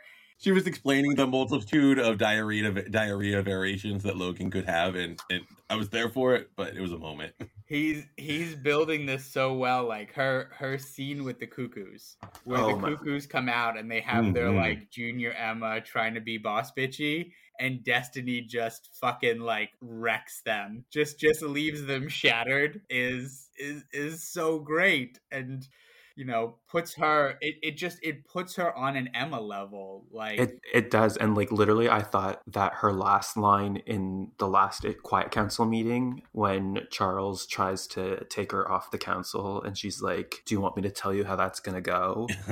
I thought that was the best line of like Hoxpox so far. Now her coming in and automatically seating herself next to them when everyone else comes in and stands in the middle, and she sat herself at the head table in Apocalypse's seat is like we're getting her. Like the next era is called Destiny of X. Like he is setting this up for everyone. He is expanding. He is building like deluxe fucking lofts in the sandbox for people to fucking play in, and it's a shame that he's not going to come back and do, like, I hope he comes back and does this again. But, like, from what we're seeing, that, like, this might be the last time we get him doing this is sad, because it's so good. Like, you know, when we get a Hickman issue like this, you know before you even pick it up that, like, this is going to be so fucking good. And then it exceeds your expectations. Then it does things and you're like, how the fuck was it that good? Like, that's a rare gem to get something that gives you high expectations and then just fucking blast them. I love how he just had Destiny come in, and I have no reason to believe this isn't the accurate future for the Cuckoos, but like, where she's just like, 2 will find love, 3 who will not, 1 will be changed forever, severed from the 5 in Otherworld, and 1 who will never recover from it. I was like, holy shit, she just shattered their lives just by reading their future, and she knows that. And I only wish this is one of few times. Which is which? Wait, which is which? And she's like, is there any difference, really? Well, because they did their whole thing about how they love, like, misdirecting people, or like, you can't even tell which one we are. And she's like, well, how can I? After all, I can't tell which one's which. And just left them, like, wrecked. They're just like, I wish, that's like one of the few times I wish Destiny didn't have a mask, so we could have just seen the face that she had when she was telling the Cuckoos that, because that would have been fucking amazing. Yeah, how do you feel about the Cuckoos giving up their individuality? Because every other writer for like the past decade has tried to find ways to make them more distinguishable from each other and give them more independent individual traits, so that way, like, you know which is which and to separate them. And now we're seeing here with, you know, what we're seeing done at the end of X-Force, how Cable wrapped up, and now this, the complete opposite. Like, nah, they're the 5-in-1. Like, they are a unit. Like, there will be no more. You will not be able to distinguish them. Yeah, but like, even if it is like their future is like, if she's saying that is their future, like, I don't know if she's telling the truth, then they are still going to be like individuals, because 2 of them are going to find love and then 3 of them are. So and then now, do you think that there's 2 future love stories, or do you think that we're talking about Quentin and Nathan, like the 2 that I think we're talking about Quentin and Nathan. That was my feel too. Yeah, but I think that, I really hope that in like a future issue, like coming up maybe in like a couple years, one of the Cuckoos, something like one of them dies in Otherworld. I'm sure that's where it's going. And then to like have them resurrected and see what happens like with that and how that. This sort of reminded me of the closest thing I could think of, like, just to, like, grasp my head around it would be thinking about, like, 709 from Voyager and, like, her, like, fight to become a non-Borg, right? So there were times that she just sort of wanted to give up and just become part of the collective again, which is what the Cuckoos are, just their collective, right? So, like, there were really a lot of times where she fought so hard to be an individual, and then I think it just got too much, and then she either was forced by the technology to want to be a Borg again, or she just kind of, like, gave up and wanted to be a Borg again. I think it's the same kind of thing with the Cuckoos. Like, they fought so hard, and now they're just like, let's just fucking lean into it. We're a mutant circuit. That's just what we exist for now. So you're saying that they fought so hard and they fought so long and they tried so hard, but in the end it doesn't even matter. Yeah. Yep. Take a moment to talk about the art here, because there were 3 different artists. We had R.B. Silva, Stefano Caselli, and Valerio Schiti. And there were some parts of this were like some of Doug's faces were a little too Ken Dolly. Okay. And I mean the backgrounds and the colors, and I mean it's gorgeous art all around, but like there's one of them where he's throwing deuces at Beast after like giving him the plants that Beast is going to turn into the drugs. And he reminds me of that guy that you see on social media that like had like 83 plastic surgeries to make himself like the living Ken doll. Yeah.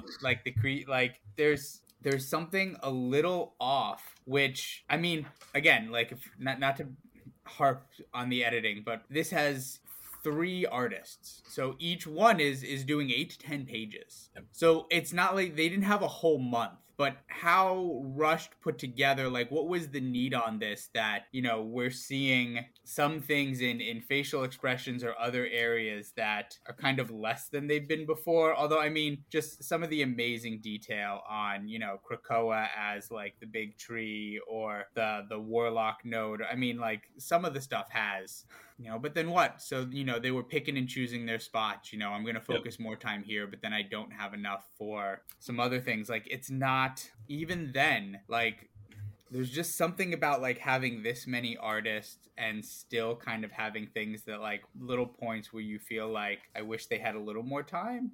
With the art, with the Doug pages, now that I'm looking at it again, I can see what you're saying. I was too distracted by how fucking mad sexy they made Warlock look in those. Yes, like, okay, so Warlock became a Rastafarian. And I was like, oh, this is a good look for Warlock.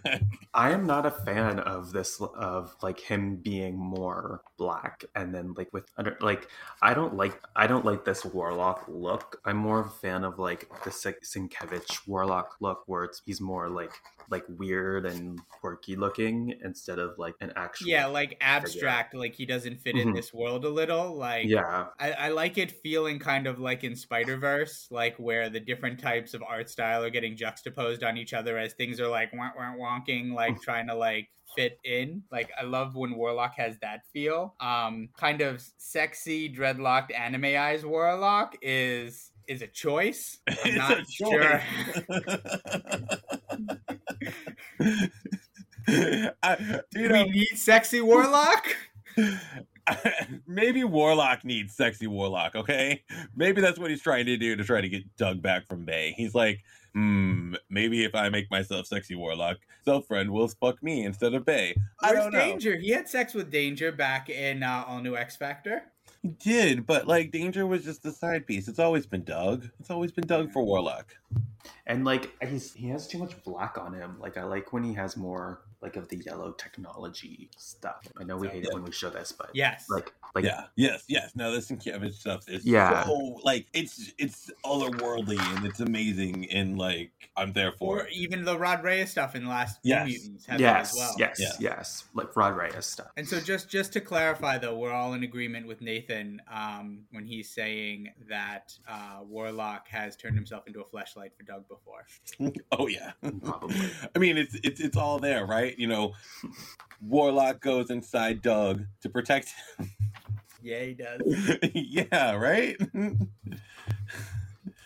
Okay, going on to facial expressions again. We get to scenes with Eric and Charles, right? The slightly less, I don't want to call them the effable husbands here, because that would be a whole different thing that I would have loved if we got an effable husbands, but they're less ineffable than they had been. And the faces here. So it's not a bad face and there's not a lack of detail, but we're getting Magneto drawn. We've had him in Sword. We've had him, you know, in every major Quiet Council scene. We've had him in all of these RB Silva stuff. We've had him in Trial of Magneto, and there's just a different like facial structure, but it's a very different kind of feel to the face that, again, just over the course of reading the book, you know, it happened with, you know, the way we got Duggan Warlock, you know, getting, you know, Sexy Warlock and Kendall Doug, getting this Magneto face where it's like, you've shown us a lot. And some of these kind of changes or differences, how did you feel about the Magnetos, the faces we got from Magneto here in the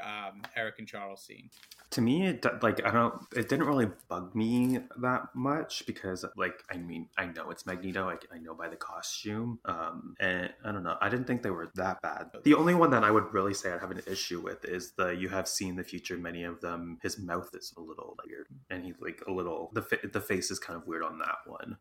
I don't have as much of a problem, but Magneto has been such a sexy fucker lately, and he is decidedly not sexy in these panels. There we go, right? Okay, Think of the Empire crossover issue where we got sexy naked daddy Magneto. This is not that. Like, no. This is, so again, like, X-Office, you raised the bar too fucking high for us. Like, that's the problem. Like, you gave us too much stuff that was too good, and now we're fucking spoiled.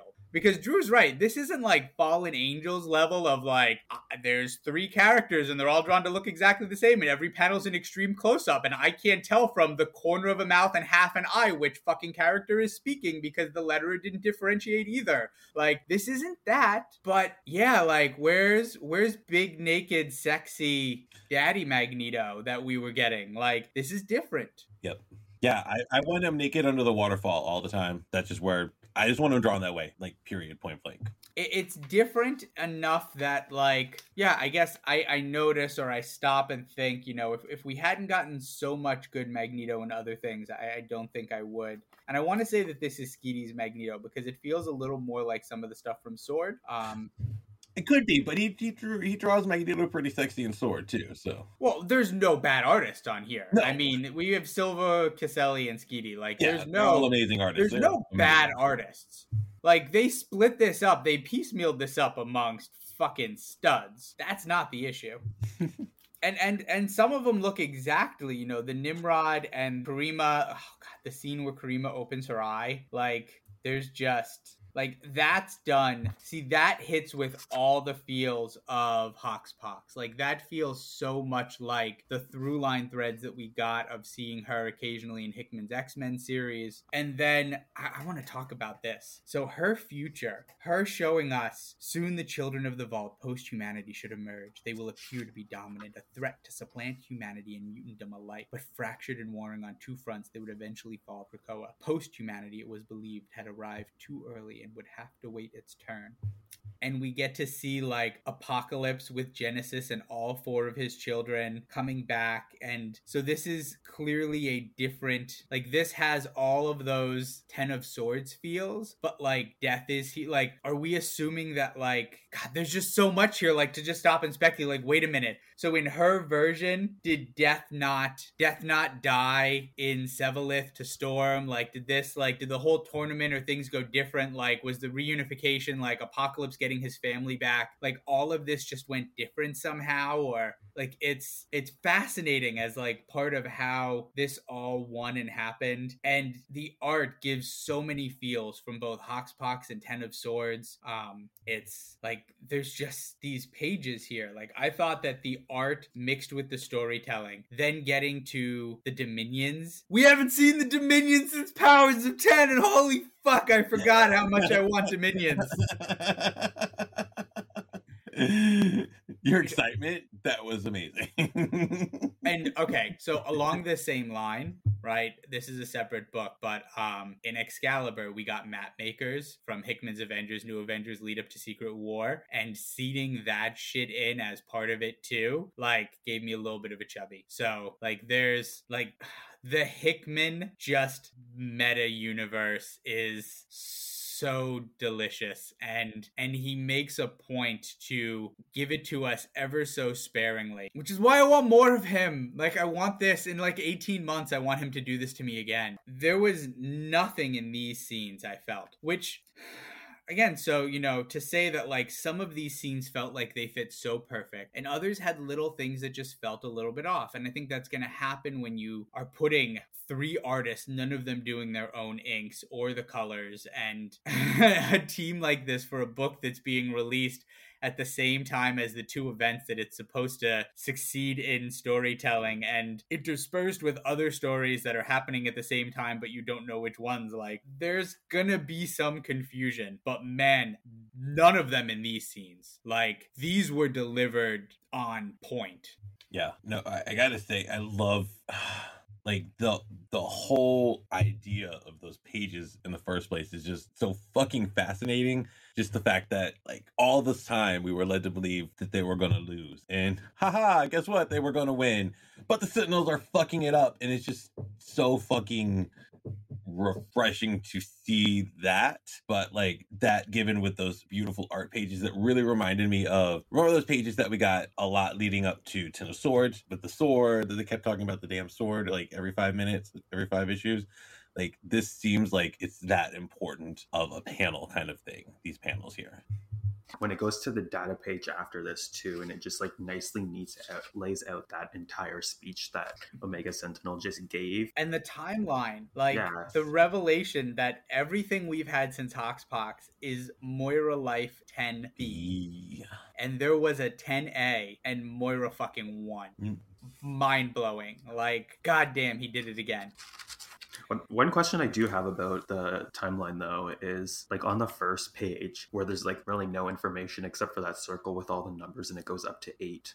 I have no fucking idea what was going on with that. Yeah, what are those numbers referencing? I'm sure we'll get them at some point, hopefully. In the next issue. I get the feeling we'll get it in 4, although I will point out that we do not always get the promised things. So one of my biggest kind of curiosities of like how well planned or how things go according to like Hickman's big brain plans is with his Avengers run, because at the end of the very first arc, they did a big chart data page with circle, and it was showing all the intricate parts of the Tony Stark had planned. He engineered the Avengers like a machine with all of these different pieces and power supplements to complement each other to be able to meet any need or combat any battle. And there were 24. It was perfectly balanced to have like 24 Avengers, but we only were revealed 18, and the other 6 were mysteries. And we were going to find out who they were, and we were going to get a full 24 Avengers team. And not only did the story never go that way, and we never actually saw the unredacted, like with the question marks revealed, and get to know, like, we never had that. It never became the full 24. Like, some of it was because, like, you know, the X-Office killed off Wolverine, and he was one of them. And, like, there just bigger shit happened that Hickman couldn't uber control. But I also remember at one point on Twitter, like, someone got excited, and they shared with Hickman that, like, they're like, I wish you would sell, like, the shirts of this. Like, I had to go and, like, bootleg and make my own. And they were so proud and pleased that, like, they had, like, got printed, like, and had their own shirt with that symbol, like his big circle from Avengers.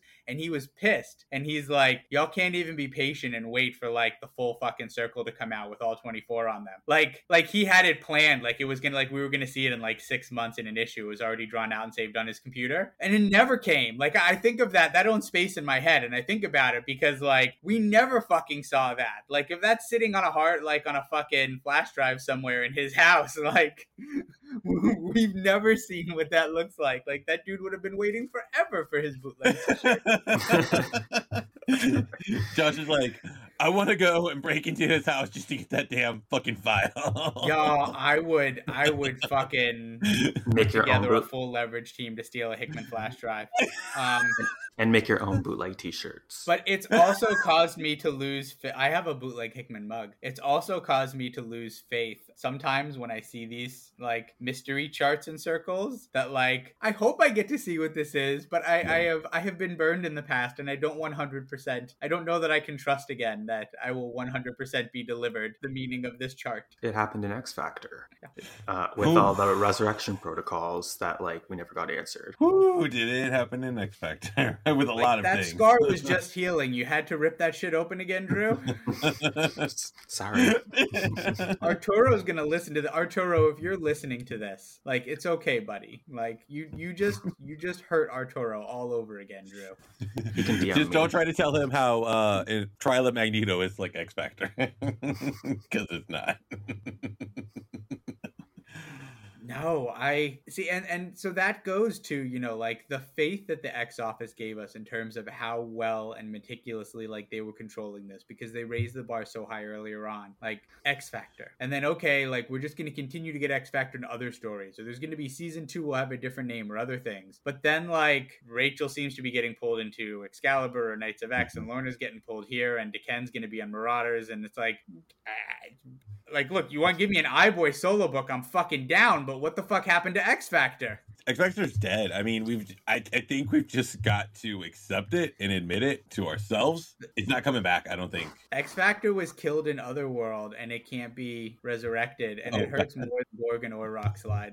I mean, you could, like, who's even left? Like, you've got, because Aurora's even going to be on Marauders too with Deken. So like, you've got like Northstar and iBoy going to have a book together. Like Prodigy needs to show up somewhere. I just want a Prodigy and iBoy murder mystery series where they're just the detectives. They're detective buddies. It's like Psych. I just want Psych with Prodigy and iBoy. That's what I want. That's what it is. I would read the hell out of that. You can bring in iBoy's dad and draw him exactly like Corbin fucking Burnson. That's what I want. That's a rad-ass book. You need to pitch that to Marvel, Josh. Pitch the fuck out of that shit. So I do believe that there's only one more issue of Hickman left, right? Now this one wraps up. I guess I really shouldn't go into the end yet, because Moira gets kidnapped, and then apparently Destiny and Mystique go in and slaughter a whole fucking crew of people who kidnap Moira. And they cut Moira's arm off and leave it behind in like the most gangster fucking shit ever. Like, so that way Charles and Eric can trace her ring, because they left her fucking arm there, surrounded by all the bodies of the people they killed to get her. Like, yeah, bitches. And they have her somewhere, and now the Omega Sentinel and Nimrod are coming back. And God, I love... So Nimrod is a piece, right? When we first talk about our like time shenanigans and coming back and things, like Nimrod is a piece that was handled so well and then got labelled and was handled so poorly. And now Hickman has taken like another one of those, like taken all that brokenness and made it look like it was broken on purpose so the pieces could fit together just like this. And I love when we get Nimrod moments again. And so Nimrod and Omega Sentinel coming in at the end here, like there's how can there only be one more issue of this? And don't forget, every single one of these is a double issue. Like, is it, if you told me this was 20 pages or if you told me this was 50 pages, I would believe you. I made a comment about like how it was getting split up and how many pages the artists were doing earlier, and then I just kind of like, I was like, you know what, I can't count that high. I have no idea how many pages are in this book. I'm just gonna say like 8 to 10 or 12-ish each. I don't fucking, like, it's a big book and you could give me so much more. Like, how is this all, not that it's wrapping up, but how is the conclusion of this part of the story coming in one more issue? It's set up so much, especially with like it can't be a satisfying conclusion. Just like Hoxpox itself wasn't really a satisfying conclusion as much as a beginning, and I think that's the only thing this can really set up in the next issue. Because I mean, we just in this issue got like 3 big factions really revealed. So you've got Xavier and Eric, you've got Mystique and Destiny, who Emma worked with, and then you've got Emma, who's just standing alone for the children but for herself. So you're really just just setting up the factions in the Destiny of X era, and I don't think it can do anything else but continue to set that up. I don't think it can do anything to solve the Omega Sentinel problem. I don't think it can really do anything but get Moira out of being kidnapped. Because obviously she can't die or reality is going to reset. You have to keep her alive. You have to keep her alive. Maybe you put her in stasis or something. Star Trekky. But like, you've got to do something with her to get her out of the situation she's in. At least Mystique and Destiny know that she can't die, so they won't be able to kill her. Like, the one thing I missed when Emma revealed that Moira was alive, I really wish Mystique had said, "What the fuck? I fucking killed that bitch already? Like, how is she still alive?" Like, because remember, Mystique basically killed Moira. Yeah, not basic. Well, okay, so before the retcon, yes, Mystique. Yeah, no, in Dream's End, Mystique was responsible for that. She was. She didn't like deliver the killing blow. It was like the injuries, but Mystique killed Moira. Yeah. Call him Moira, but yeah. No, Mystique had been going after. Mystique had wanted her since Uncanny 255, 256, and no, she got her, and she got her early in like issue 1 or 2 of that 4-parter, and then Mystique slowly like succumbed to the injuries on like the plane back over the next 2 with Rain crying. And when the fuck am I getting a Rain and Moira scene? I'm sorry, I just remembered how much I need that. But okay, there's another thing about, because I reread Dream's End again because I was like, let me reread this, see if there's any. I reread it at the beginning of Hoxpox, so that's why I'm kind of like not being as specific as I should, because that was somewhere between 2 and 10 years ago. I don't remember how long it's been since Hoxpox. We have to remember, Mystique has the nullifier gun, basically. So, like, she used it on Rain. So, like, why wouldn't she still have it? Why couldn't she still use it on Moira at this point in time? To, like, in the Moira 10 saga kind of thing. Like, she could just nullify her fucking powers and kill her. Like, would that stop the reboot? The thing is Destiny and Moira want Krakoa. And Krakoa can't come about without Moira. So they are in because remember, the whole reason they killed Moira the first time was because Moira was trying to end all mutants. They've shaped Moira into a person that made Mutant Utopia, which is what they want. They need her alive or Mutant Utopia goes away. They hate her and need her. Whoa. What if Destiny has, over all of Moira's lives, just been working to fucking shape this moment right here? Like, literally, like, what if, like, she knows? I would totally buy that with what, like, we've seen from the original, like, from that first time when she, you know, when she set her on fire. I want an X-Men crack video with that scene playing, This Girl Is on Fire. No. I would love to see. I can't see the look Drusifer's giving me right now, but I'd love to see, like, we think the big reveal is going to be that Moira actually killed Destiny on Muir Island instead of Shadow King. I have said that since the fucking beginning. 100%. I've been waiting with all the Shadow King stuff. I want, like, in our next New Mutants issue, for them to talk about, like, you know, for him to, like, apologize or, like, be like, I'm so sorry. And then they're like, end this. And they mention Muir Island Saga. And he's like, that wasn't me. I was never fucking there.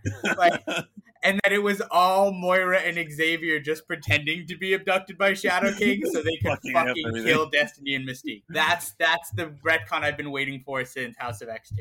But, like, you think that's the big reveal, but then the big reveal on top of that is like, no, Irene has just been pulling everybody's fucking strings all along. That's what I want. Like, that'd be some, like, top level shit, and I need that. I mean, she went to her death willingly. She knew that was where she was supposed to go in 255. There's a lot to, right? Claremont gave you good stuff to work with there. She did. There's so much in between the pages of that, like, oh. I reread that issue so many times. Oh my God, yes. It's epic. It's heartbreaking. I fucking loved it the whole time. It's become essential since House of X2. It has. That dream sequence that she's in. Oh, like when she realized she's gonna die, and then the tear. Oh. Although I also love, like, have you ever read the story from that X Factor annual where Mystique throws Destiny's ashes? Yes, that's amazing too. But yeah, they're just good friends. That's what they were roommates. They were roommates. That's roommates. They comfort each other in the middle of the night. I love the work that we got on Mystique in the Howard Mackie X Factor as well. I think there's a lot of that is a great follow-up to Claremont's end with the death of Destiny and what happened to Mystique there. I think it gets forgotten a lot that Mystique run and her vengeance wanting to kill Legion because Legion killed Destiny is why we got Age of Apocalypse. The death of Destiny is a huge running thread throughout X-Men history, and none of the best pieces are Lost Journals of Destiny. I was like, for all of those amazing things, how many fucking times do we get the saga of the fucking diaries? Like, just fucking, like, Kate Pryde knocks the picture over and she's like, Kitty, right here, come and get the picture. It's like, what the That's why I think it's so, and like why it's so important that they brought her back is because, like you said, in the Claremont run, she was such an important part. Both of them were with like being in Freedom Force and that. So like, if they're a major part of X-Men lore, then why are they not, like, they should be currently in the books too, right? Like, I need a Destiny and Rogue moment. I need a Rain and Moira moment. Like, I have things. The Nightcrawler moment I got when he voted to bring Destiny back because he wanted his mom to be happy. Like, that's the shit that like I've been waiting for. Like, he's been on the Quiet Council with his mom the entire goddamn time, and no one ever mentioned that until now. Like, I know that Hickman did an interview with AIPT, and he said that he had to cut all of the Rogue and Mystique stuff out of it because he just didn't have enough. Like, there was enough. But yeah, he decided to leave in the Golden Girls joking about taking pills in issue 1, right? You know, like with horticulture and with the weird monkey doctor. I forgot his name. Everything was not essential. A lot of it was really, really good, but everything was not essential. Inferno. Okay. So my last question to you, and some of this is my feelings. I don't know how much everyone else feels about this. Some people love solicits. I love, in one hand, like I am excited about Destiny of X. I hate that I have seen Destiny of X solicits and ads before Inferno ended. Like, all of that should have been like a fold out poster after you get to the last page of Inferno 4. Like, they've done it before. I think of Mr. and Mrs. X, and remember the mystery solicits for the book coming after X-Men Gold 30. They've done and sold pretty well on mystery solicits. Like, they have our fucking money. Like, they know they have our money. Like, don't spoil shit. Like, I don't know. That's my feeling. How are you guys in terms of your excitement for Destiny of X and what you know? Do you want to know more? Do you wish you knew less for what's coming post Inferno? I'm excited, but I'm also kind of like mad about it just because like I'm really in all of this for the Hickman of it all. And now that he's leaving, I'm just kind of like I'm still going to pick everything up in that, but I'm less into it as I am currently. But there are like titles that I am like super, super, super excited for, like Immortal X-Men. I'm super pumped for. It's a pack of Starburst, and Hickman are they're the pink ones. Mm-hmm. And, you know, I like all the Starburst, but I only have one pink one left. And like, I will enjoy the lemons and the oranges after, but they're not the same. They're not the pink ones. The pink one is the best of all the Starburst. That's a good analogy. It's twofold, right? So with the solicit reveals, they do have that order cutoff date, which is usually comes before the issue comes out that they're doing. So that's why they had to do the reveal with Mr. and Mrs. X, because they're like, okay, cool. People really want to get a Rogue and Gambit book. They need to know about this. They did mystery solicit. You knew that there was a book coming featuring a new X couple. It was led to believe it would be Kitty and Colossus. Most people felt we're probably getting psyched out because they solicited the wedding but wouldn't solicit the book to follow. But they mystery solicited the book to follow. We knew the creative team on it, but they wouldn't show us the cover or tell us who was in it. They did right before the final order cutoff date because they wanted to make sure people knew that it would be something big and exciting and not just like, oh, Kitty and Peter got married. Who cares? But it doesn't make sense now because these books aren't coming out till March, April. So they didn't even have to solicit them in the first place. Like, we're not there yet. We're not at FOC. We're not. But also too, like, that sort of era started just everybody fucking needing all the information. COVID supply chain, we won't be reading these until September. Right?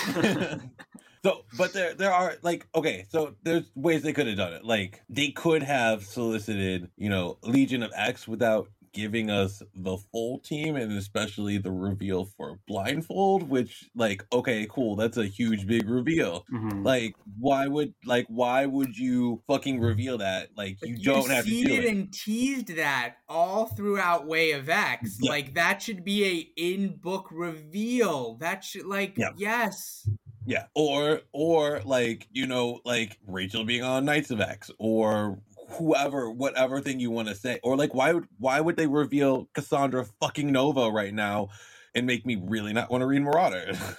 Like, because there's no point for all of it. Like it's just a hype machine, and Marvel has been good at hype lately, but they've also been really bad at spoiling their own shit. Especially like they released that Scarlet Witch died like the day after she died in in the Hellfire Gala. Like they revealed that Storm was the Region of Soul the same day the comics actually came out. So like they are just like they don't. No, they care. have been on their account spoiling shit The day regularly. Yeah. Part of me wonders how much of this is in response to DC. DC was such a fucking dumpster fire for the better part of a decade, and now since Warner Brothers cleaned house, and then what we've been getting with Future State into Infinite Frontier, there is so much good, exciting product coming out of DC for the first time in a long time that I wonder if that's putting a little fear or pressure on that, like Marvel's, like even when New 52 happened, like Marvel took that shit in stride. They're like, okay, they're gonna spend $1 billion fucking marketing this thing, and they're gonna have huge numbers the first month or two, but we've got them long term. Yep. And they never broke stride, and they did. They took right back over by month 3. I wonder if the feeling of re-emerging competition for the first time in a long time is affecting the need to push market spoil storytelling to increase sales. Because Marvel's owned shit. Like, between what the MCU did in terms of increasing popularity outside of your direct reader market, and just the way DC couldn't get out of their own way for 10, 15 years. Like, Marvel owned shit. They still do, but there's a legitimate threat. There's legitimate competition. There is, and then you've also got the streaming wars of comics with like Substack, and you've got Substack's hurting them in terms of taking fucking creators away. Both Marvel and DC. Both Marvel and DC are feeling the hurt and wondering what that's going to mean in terms of the contracts and compensations they have to provide to creators moving forward. I think it's kind of like the streaming Netflix of it all, right? So like, when Netflix started streaming, right, they weren't a player, but they started getting these big names to do shows, and they started upping the content. And I think that's what Marvel and DC are seeing with things like Substack and other stuff like it, that they have the possibility to attract these big names. Because like you've got big names on there, right? You've got like Hickman, you've got Tini Howard, you've got all of these huge names on there. Yes, like you've got all these huge names, and eventually they're going to start cranking out the quality level of what they're doing for the big two, and people are going to start noticing it.